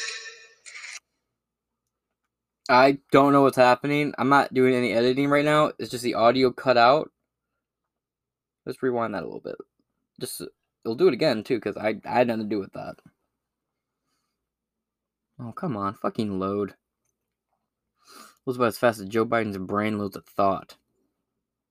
We do a fun countdown. 3, 2, 1. 0.1? 0? Yeah, what the fuck? Did it just crash on me? The hell? And again, this is on NBC DFW 5. Vice President Kamala Harris says Texas Democrats' walkout was courageous and brave. You can watch this video yourself. First, if it doesn't load anytime soon, I'm just going to move on to the next one. Seneca Falls understood this. The brave, heroic foot soldiers of the Civil Rights Movement understood this. So must we. This isn't about Democrats or Republicans. It's literally about who we are as Americans. It's that basic. It's about the kind of country we want today, the kind of country we want for our children and grandchildren tomorrow. And quite frankly, the whole world is watching. Folks,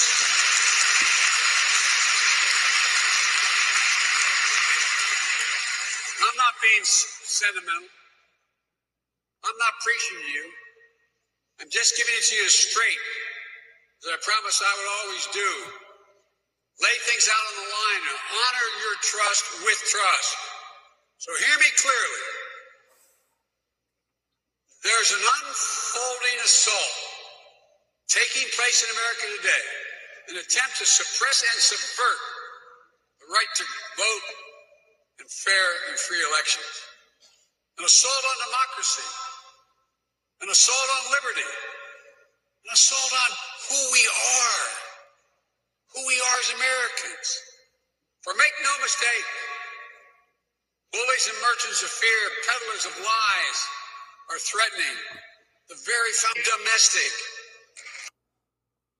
See, it just cuts off. I don't know what that is. I don't know why it does that.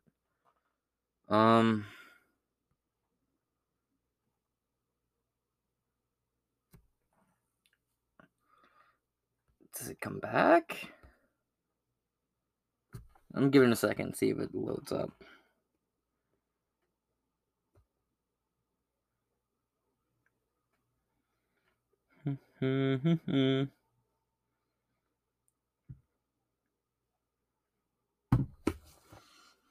Yeah, I don't know why it's not.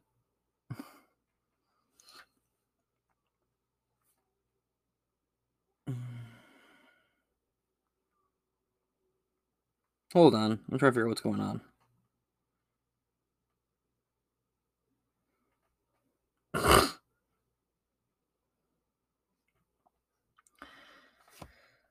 Alright, yeah, it's just not working. It cuts off there for some reason. I'm just going to move on to the next article. As soon as I said that, it started playing again, so. Merchants of fear, peddlers of lies, are threatening the very domestic.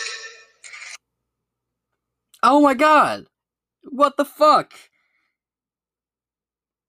Cuts off again.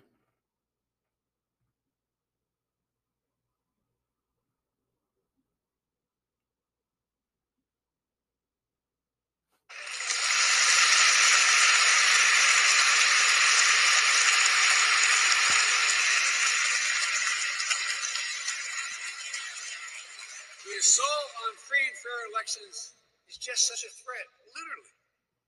I've said it before. We're facing the most significant test of our democracy since the Civil War. That's not hyperbole. Since the Civil War. The Confederates, back then, never breached the Capitol, as insurrectionists did on January the 6th.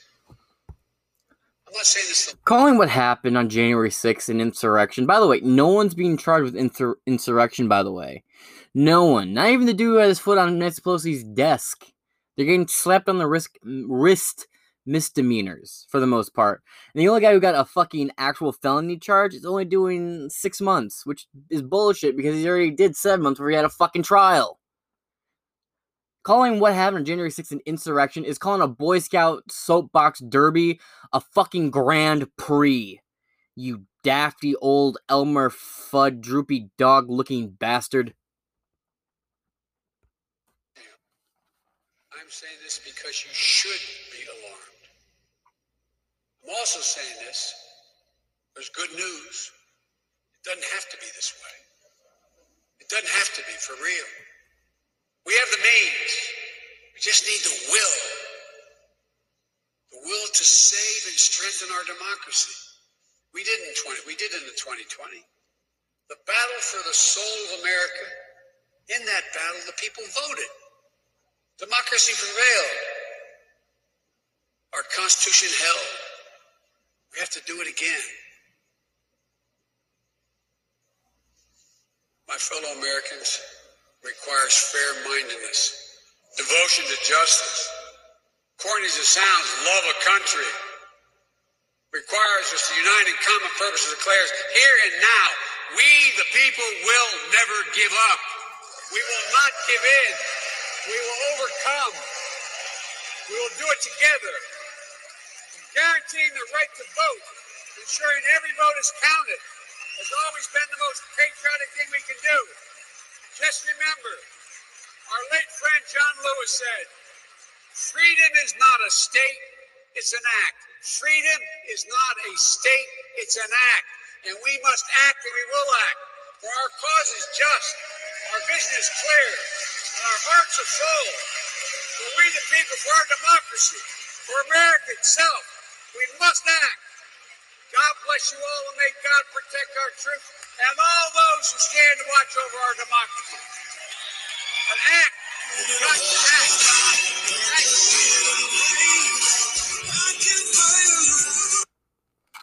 So that was Biden giving a little talk now, wasn't it?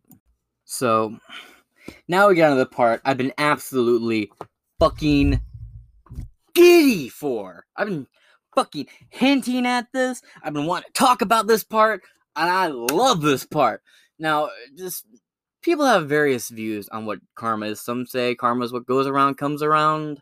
Some say karma is just a mirror. Either way, this is the type of story that makes you believe in karma. Just a little bit, doesn't it? From the Texas Tribune. 6th. That's 6. The number 6. The number of the day, kids, is 6. The 6th Texas Democrat in Washington, D.C. tests positive for COVID-19. The Texas House Democratic Caucus, which has said it plans to not identify lawmakers who test positive, has started additional precautionary measures such as providing daily rapid tests.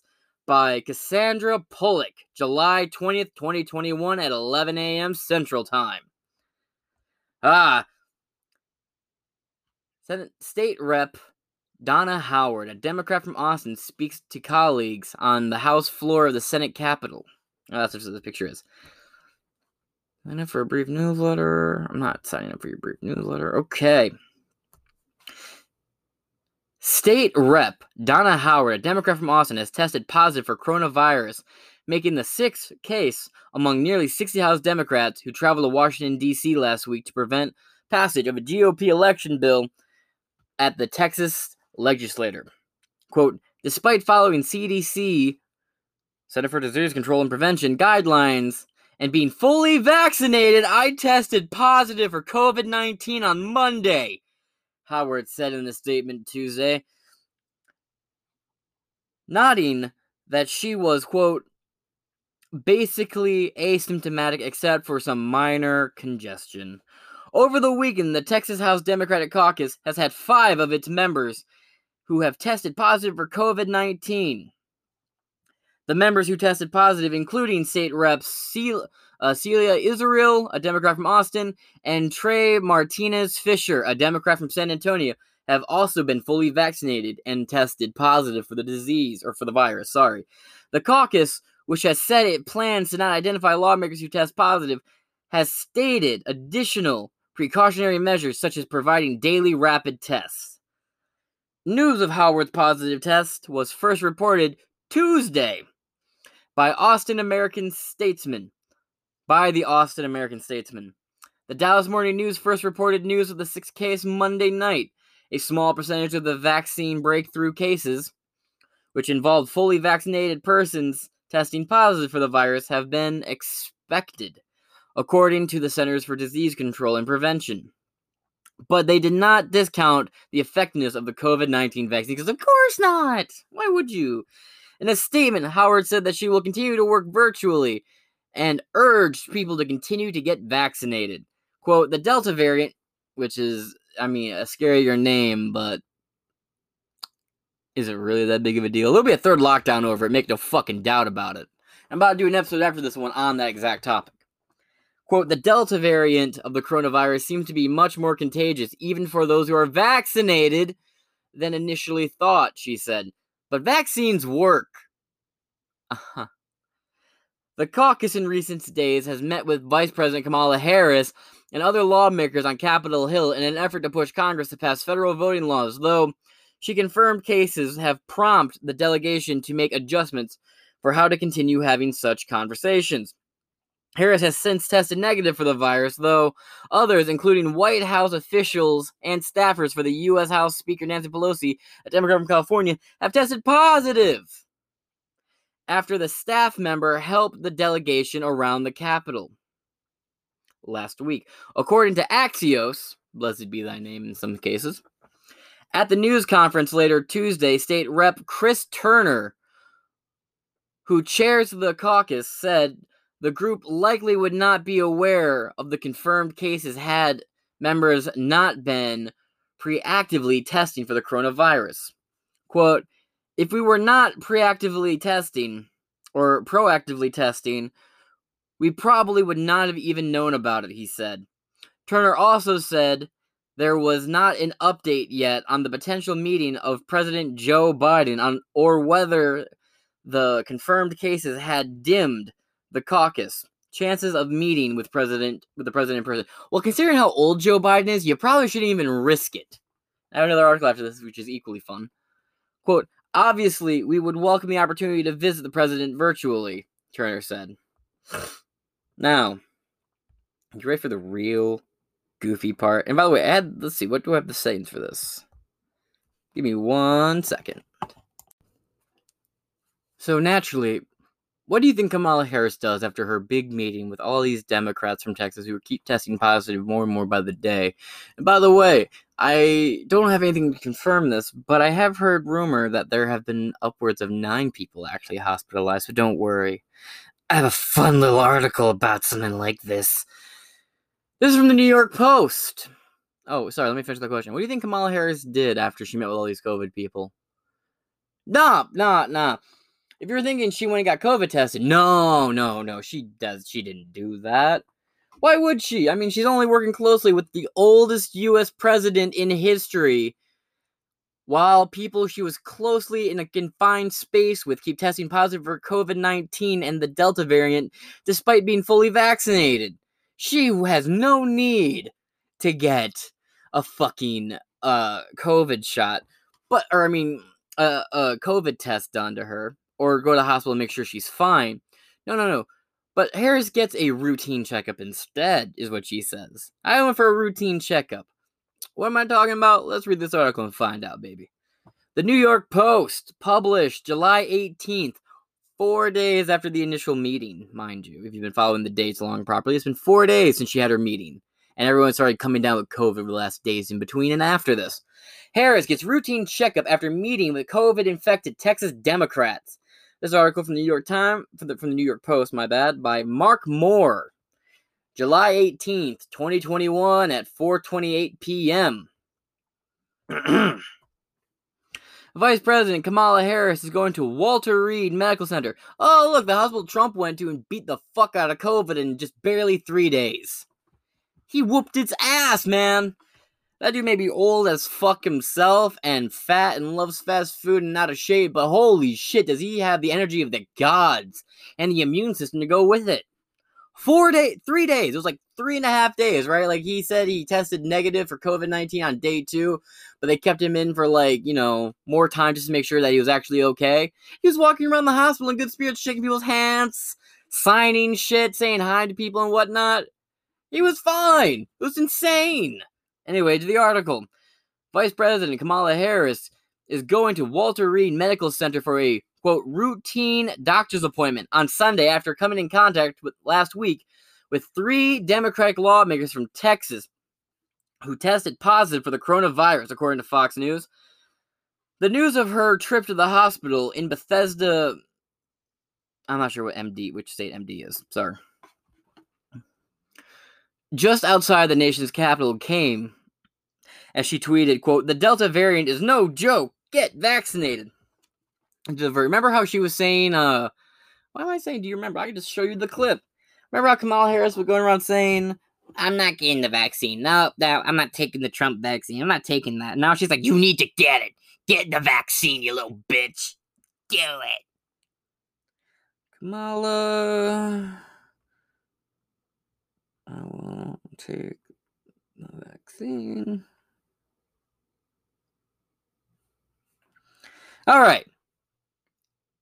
Like how she's saying here, quote, "The Delta variant is no joke. Get vaccinated." Let's see what her tune was before she got into the office of vice president. After this obnoxious TikTok ad of a fucking hippo playing in the water. I'm never downloading TikTok. No, Senator Harris, to me, for life to get back to normal, Dr. Anthony Fauci and other experts say that most of the people who can be vaccinated need to be vaccinated. But half of Americans now say they wouldn't take a vaccine if it was released now. If the Trump administration approves a vaccine before or after the election, should Americans take it, and would you take it? If the public health professionals, if Dr. Fauci, if the doctors tell us that we should take it, I'll be the first in line to take it. Absolutely. But if Donald Trump tells us that we should take it, I'm not taking it. Vice President Pence, there have been a lot of repercussions from this pandemic. In recent days, the president's diagnosis of COVID-19 has underscored the importance of the job that you hold. Well, that's funny because Trump is the one going around saying, "Take the vaccine. It's my vaccine. It's the best vaccine. It was a miracle of science. They said it couldn't be done in 9 months, but it's done in 9 months. Get the jab. It's the best jab. The best needles. The best doctors. Fauci approves. Get the vaccine."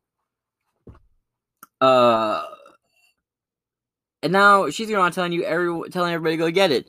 Now let me tell you, if Kamala Harris and Joe Biden tell me to get the vaccine, I absolutely won't take it. Bitch. Into the article. Harris met with Lone Star State Democrats last Wednesday and Senate Majority Leader Chuck Schumer, in his Capitol Hill office.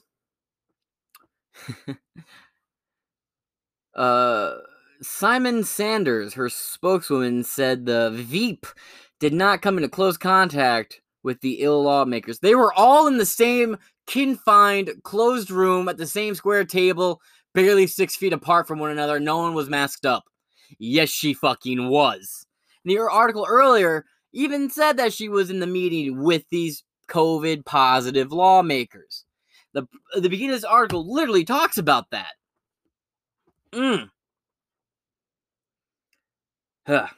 Quote, "Based on the timeline of these positive tests, it was determined the vice president and her staff present at the meeting were not at risk of exposure because they were not in close contact with those who tested positive and therefore did not need to be tested or quarantined." Yeah, I mean, shit. I mean, she wants to be president. If anything, this keeps her from having to push Joe Biden down this fucking set of stairs. I mean, I'm sure by now she would have already pushed him down the stairs if she didn't find out it kind of works in reverse where he rolls back up the fucking stairs. Because when Joe Biden falls downstairs, he falls up them bitches. And it just doesn't work for her, because what's she gonna do? Push him up the stairs and watch him roll back down? It just doesn't fucking work. Did not need to be quarantined. Sanders said Saturday, nothing that Harris and her staff had all been... Sorry. Sanders said Saturday, nodding that Harris and her staff have all been vaccinated. Her office did not immediately respond to questions from Fox News about whether she was if she was exhibiting symptoms. Chris Turner, chairman of the Texas House Democrat Caucus, said Saturday that the 3 unnamed members, by the way, it's 6 now, would self-quarantine for 10 days. It should be 14 days. One of them experiencing mild symptoms of COVID-19. The Texas Democrats walked out of the state's House of Representatives last Monday and flew aboard 2 chartered flights to Washington, D.C. And if you look at these pictures, they were all close contacts, thumbs up and smiling, making goofy fucking faces, and this ugly bitch in the front face with a big old fat red face and the glasses, her ugly ass, and the old cunt next to her, who, by the way, is the Donna bitch who tested positive in the last article. No masks, all close-quartered, smiling, huddling up for a fucking photo. God damn.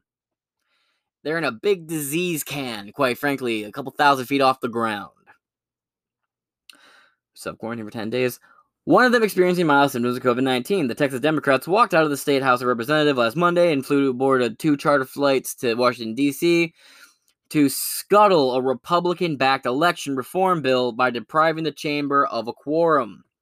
While in Washington to wait out the special legislative session called by Texas Governor Greg Abbott, the Democrats met with congressional lawmakers to press them to approve the For the People Act and the John Lewis Voting Rights Act. Oh yeah, named after the guy who turned his big funeral into a fucking soapbox meeting where you're just like, the Republicans are evil. I know we're here to gather and grieve for our friend and colleague in Congress and Senate, but I'm Barack Obama, and I'm going to remind you that I was a president for 8 years. I'm going to tell you how evil and racist this country is, even though I was elected twice. America is so evil and racist that I was elected, and this black motherfucker in this coffin here was elected too. What an evil, racist country. And I'm gonna pass the fucking virtue signal on to Sheila Jackson, another elected black person, because this country is so fucking racist. You see, Ocasio-Cortez is here. She's also not white, but she was elected twice. What a racist fucking country. Seriously, nigga, does Michael have your balls in a jar? I'm just fucking curious, my nigga. Are you for fucking real, dog? Get the fuck out of here. The fuck? I'm like salty crack with a foul language. Anyway, while in Washington to await the special legislative session called by Texas Governor Greg Abbott, the Democrats met with congressional lawmakers to press them to approve the For the People's Act and the John Lewis Voting Rights Act. The Democrats also walked out of the State House on May 3rd, in the final hours for our regular legislative session before a vote on the election legislation, leaving the chamber short of the required numbers of lawmakers to conduct a vote. The Texas Democrats have been slammed by Republicans for running away from their duties to represent their constituents, and Abbott has threatened to have them arrested when they return to Texas in August. Oh, hey, it's August now. Correction. They were not told to downplay COVID outbreak all across the Capitol and whatnot in D.C. from these sexist rats. But federal whistleblower says DHHS directed them to downplay COVID-19 outbreak in Texas migrant facility. That's what I was thinking of. Let's just get through this article real quick before I get to my final article on this exact topic, folks. 2 whistleblowers have accused the U.S. Department of Health and Human Services of instructing them to downplay the severity of the coronavirus outbreak in the Texas migrant facility. Consider this a continuation of the last episode before last. I forgot I did that Chris Chan thing, which is, I might have to revisit that. Oh my god, the shit that's come out since then. Oh, yeah, and this article is from Human Events, written by Human Events staff, July 30th, 2021. Arthur Perlenstein, a director for the Federal Medication and Consolation Service, and Lauren Reinhold, an attorney advisor at the Social Security Administration, sent complaint to 4 congressional committees and government watchdogs on Wednesday, per the Daily Mail, which is a news outlet, not like she mailed them. Anyway, you know what I mean. The outbreak spread among migrant children at Fort Bliss Emergency Intake Site between April and June. The allegations describe, quote, hundreds of children contracting the disease and overcrowded conditions, which eventually spread to many of its employees. Quote, every effort was made to downplay the degree of COVID-19 infections at the site, and the size of the outbreak was deliberately kept under wraps, Perlstein and Reinhold wrote. Both whistleblowers worked as volunteers at the site. Quote, adequate masks were not consistently provided to children, nor was their use consistently enforced, they added. The site manager allegedly called the use of masks, quote, unnecessary for the infected. According to a recent court filing, there were more than 327 COVID-positive children in medical isolation as of June 12. Several children were hospitalized, according to the facility. Unfortunately, the allegations don't stop here. The children of the facility also face shortages of clothing, underwear, and socks. Oh, but Joe Biden, I thought keeping kids housed in conditions like these were inhumane and evil. Isn't that what you bashed Trump for when you were debating him the first and second time? After all, who built the fucking cages, Joe? Carol fucking Baskin, by the way. She built the fucking cages. When the whistleblowers informed those in charge that they were told that, quote, shipments hadn't come in yet. One manager said, quote, we are aware there is a shortage of underwear and socks and shoes, and the management knows. Perlenstein and Reinhold personally spent hundreds of dollars on their own money on items for the children in efforts to help improve their stay at these facilities. They also detailed witnessing cases of sexual assault from other. Sorry, let me rephrase that, or let me reread that. They also detailed witnessing cases of sexual assault and other forms of mistreatment by staff to the children. It's almost like this administration was friends with Epstein or something. I'm just saying. And by the way, those pictures that Biden and his campaign used to bash Trump with like kids sleeping in dirt and shit at these migrant facilities. Yeah, that was actually in like 2012 and 2014. I believe specifically 2014, when a certain dumb fuck with goofy ears, when a certain dumb fuck who speaks like this was in office at the teleprompter seems to have frozen. Michelle, get it in here. And this article is from our friends over at Fox News, published July 20th. Vaccinated Pelosi and Biden aides are testing positive for COVID. Pelosi aides had contact with a delegation that fled Texas that also contracted COVID-19. Who's this article by? By Marcia Schultz. The article begins, a spokesperson for House Speaker Nancy Pelosi tested positive Monday for coronavirus following the meeting last week with members of the Texas legislature who fled the state for Washington, D.C.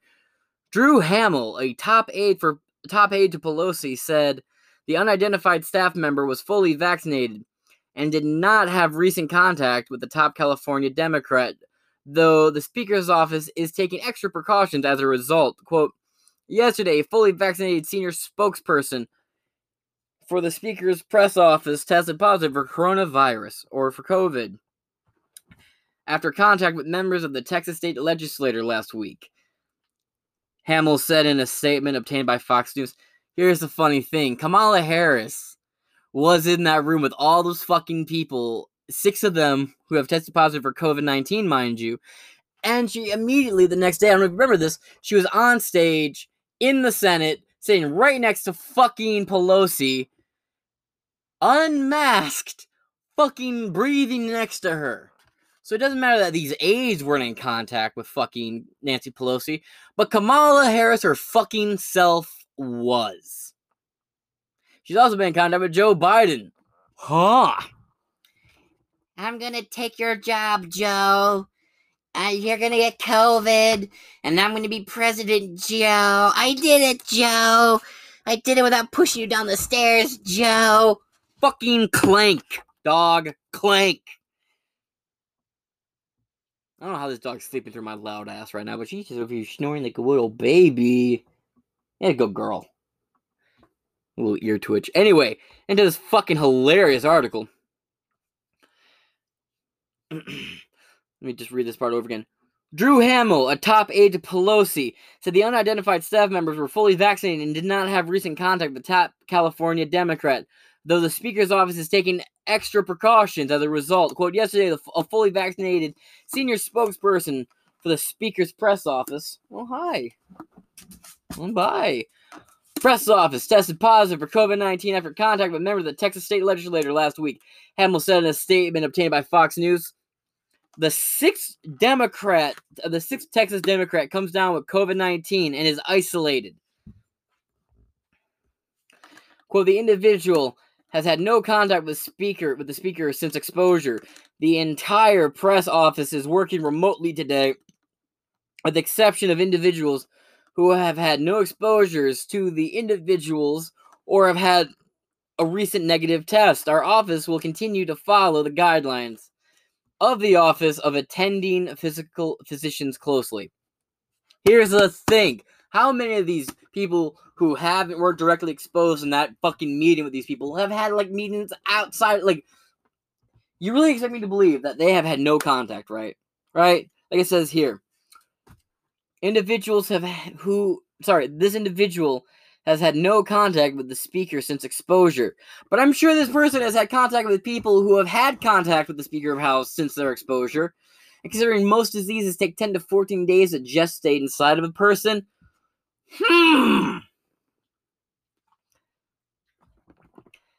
And the entire press office is working remotely today, with exceptions to individuals who have had no exposures to the individuals who have recently tested. Now, you don't think they've had meetings off to the side?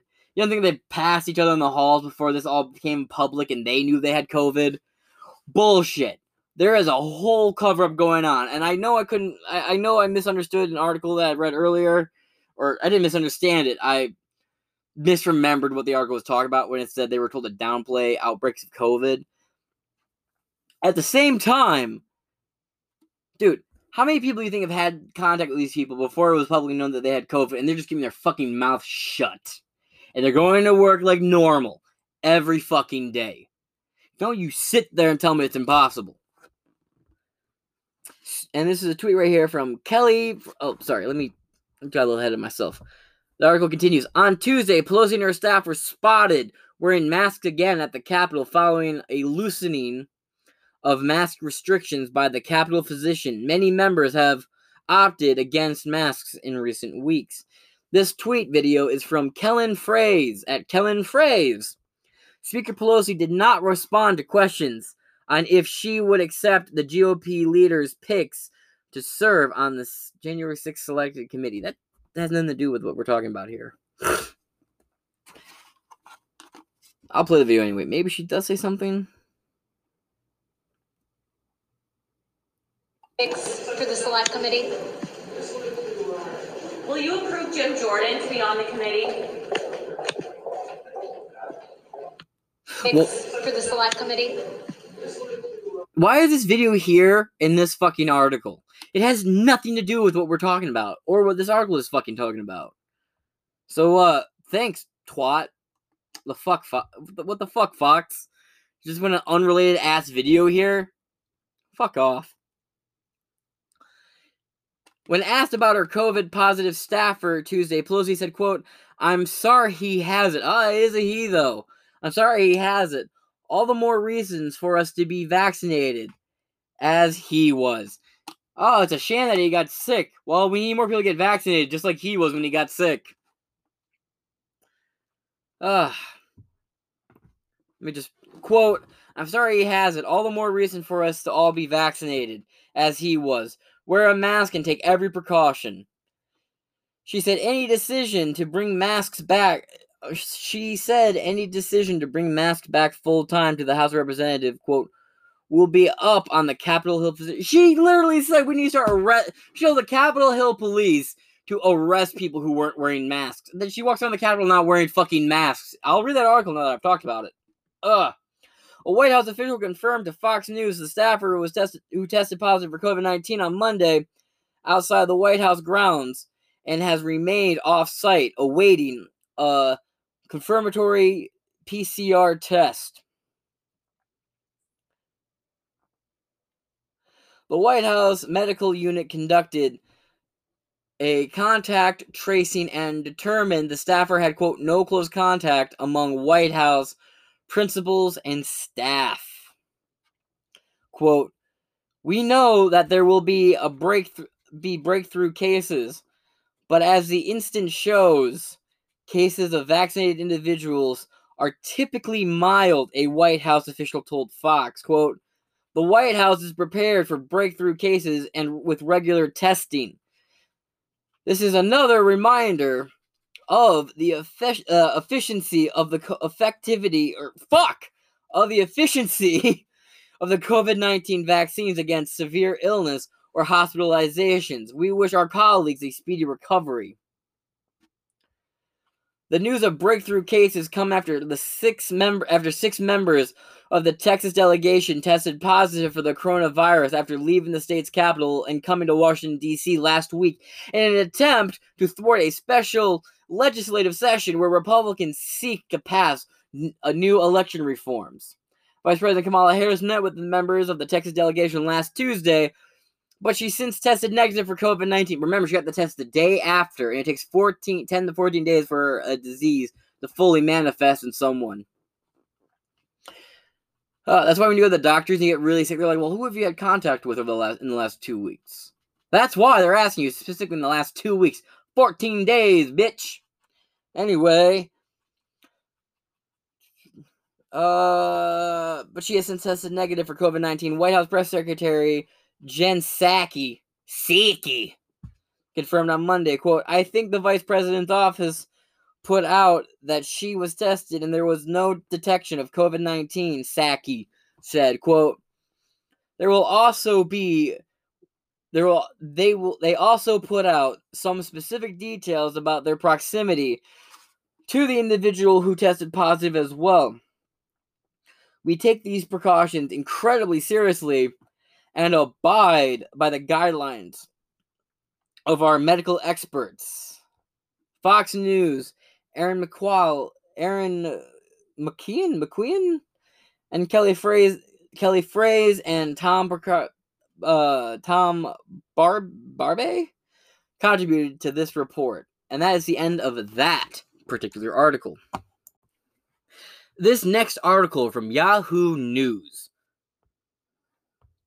Oh, yeah, this one's structured funky. Okay, Governor Abbott vows Texas Dems will be arrested upon return to the state. Published by Caroline Downey, July 13th, 2021. Greg Abbott is the 48th governor of Texas, by the way. Republican Texas Governor Abbott and is he really a Republican? This guy is about as much of a Republican as John fucking Roberts. And they actually kind of talk alike, too. I think the whole reason you're seeing Abbott fucking half-ass reattach his sack to his body. I mean, you have to be honest, nothing below the waist works on that fucking guy, right? So maybe his balls, maybe he woke up one day with a boner and was like, whoa! Ugh, testosterone! Or maybe he just felt a little left out when everybody was like, man, this Ron DeSantis guy is great. Make America Florida. And he was like, I want people to say nice things about me too. And then he started doing shit. Well, it took him 80% of his fucking first term as governor? Jesus. Anyway, let's go into the article. Republican Texas Governor Greg Abbott confirmed Monday that the absent Democratic lawmakers who defected from the legislative session in a protest walkout will be arrested upon their return to the state. During an appearance on the Ingram Angle on Fox News, the governor slammed the legislators who fled the state to deny the Texas GOP quorum, or the minimum number of members required to conduct the session. The Democrats walked out to prevent the advancement of a key election reform measure, which includes limits on 24-hour early voting and mass mail-in ballot distribution, and more requirements for absentee ballots and identifications. Abbott said that the Texas House members can Abbott said the Texas House members can call for the arrest of their Democratic counterparts who ditched the vote, claiming they're disrupting the legislative process when they have a duty to represent their constituents in the chamber. Quote, once they step back in this state, they will be arrested and brought back to the Capitol, and we will continue conducting business, he said. I was going to go into it or not. He has, on multiple occasions, just reheld these sessions. And people just sat around chilling like, okay, well, hey, we're doing this, so we just add on more and more punishment for when they get here. Anyway, back to the article. However, the arrest must be made in Texas. The Democrats deserted a special session for the legislature, which can last a maximum of 30 days under the state's constitution. So the lawmakers may remain out of the state for weeks if they plan to uphold the walkout. This episode marks the second time the Texas Democrats have obstructed and orchestrated a walkout over the election bill, which they argue is voter suppression, a voter suppression mechanism designed to disenfranchise minorities and underprivileged communities from exercising their right to vote. But, given a Republican-dominated Texas legislature, the opposing party can only stall the majority-backed legislative for so long. Abbott signaled that the Texas GOP is prepared to pull all legislative avenues to pass the bill despite Democrats' obstruction. Quote, we have a special session that lasts 30 days, Abbott said, and the governor calls them. And I will continue calling special sessions. They're going to talk about it. Special sessions after special session after special session, because over time it is going to continue until they step up to vote. In lieu of attending sessions, and that's end quote, by the way. In lieu of attending sessions, the Texas Democratic lawmakers flew to Washington, D.C. in private jets to lobby the federal government. Abbott said in a statement that their decision to, quote, inflict harm on the very Texans who elected them to serve them, as they fly across the country on cushy private planes, they leave undone issues that can help their districts and our state, he wrote. Quote, the Democrats must put aside partisan political games like this and get back to the job they were elected to do. End of the article. Let me make sure I gave credit. Yep. Caroline Downey wrote this article on July 13th, 2021. Now, as we come towards the end of this episode, I must take you now to a message from the President of the United States of America, Joseph R. Biden.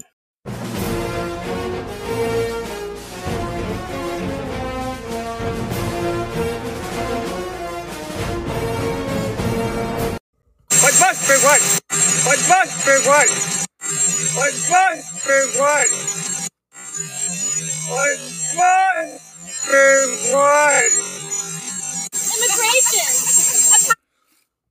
That has been a word from the President of the United States, Joseph R. Biden, and his squeaky clean behind.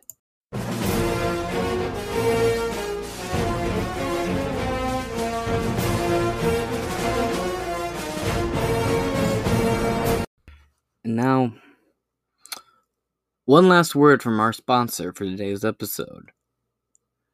And then, I'll conclude this episode with my final thoughts. She spread like the COVID. She was only 19. When she came, she exploded. COVID. I knew she probably worked clean in my rubbery roaded. So now I'm drinking fall rain. She was a devil in a tube top.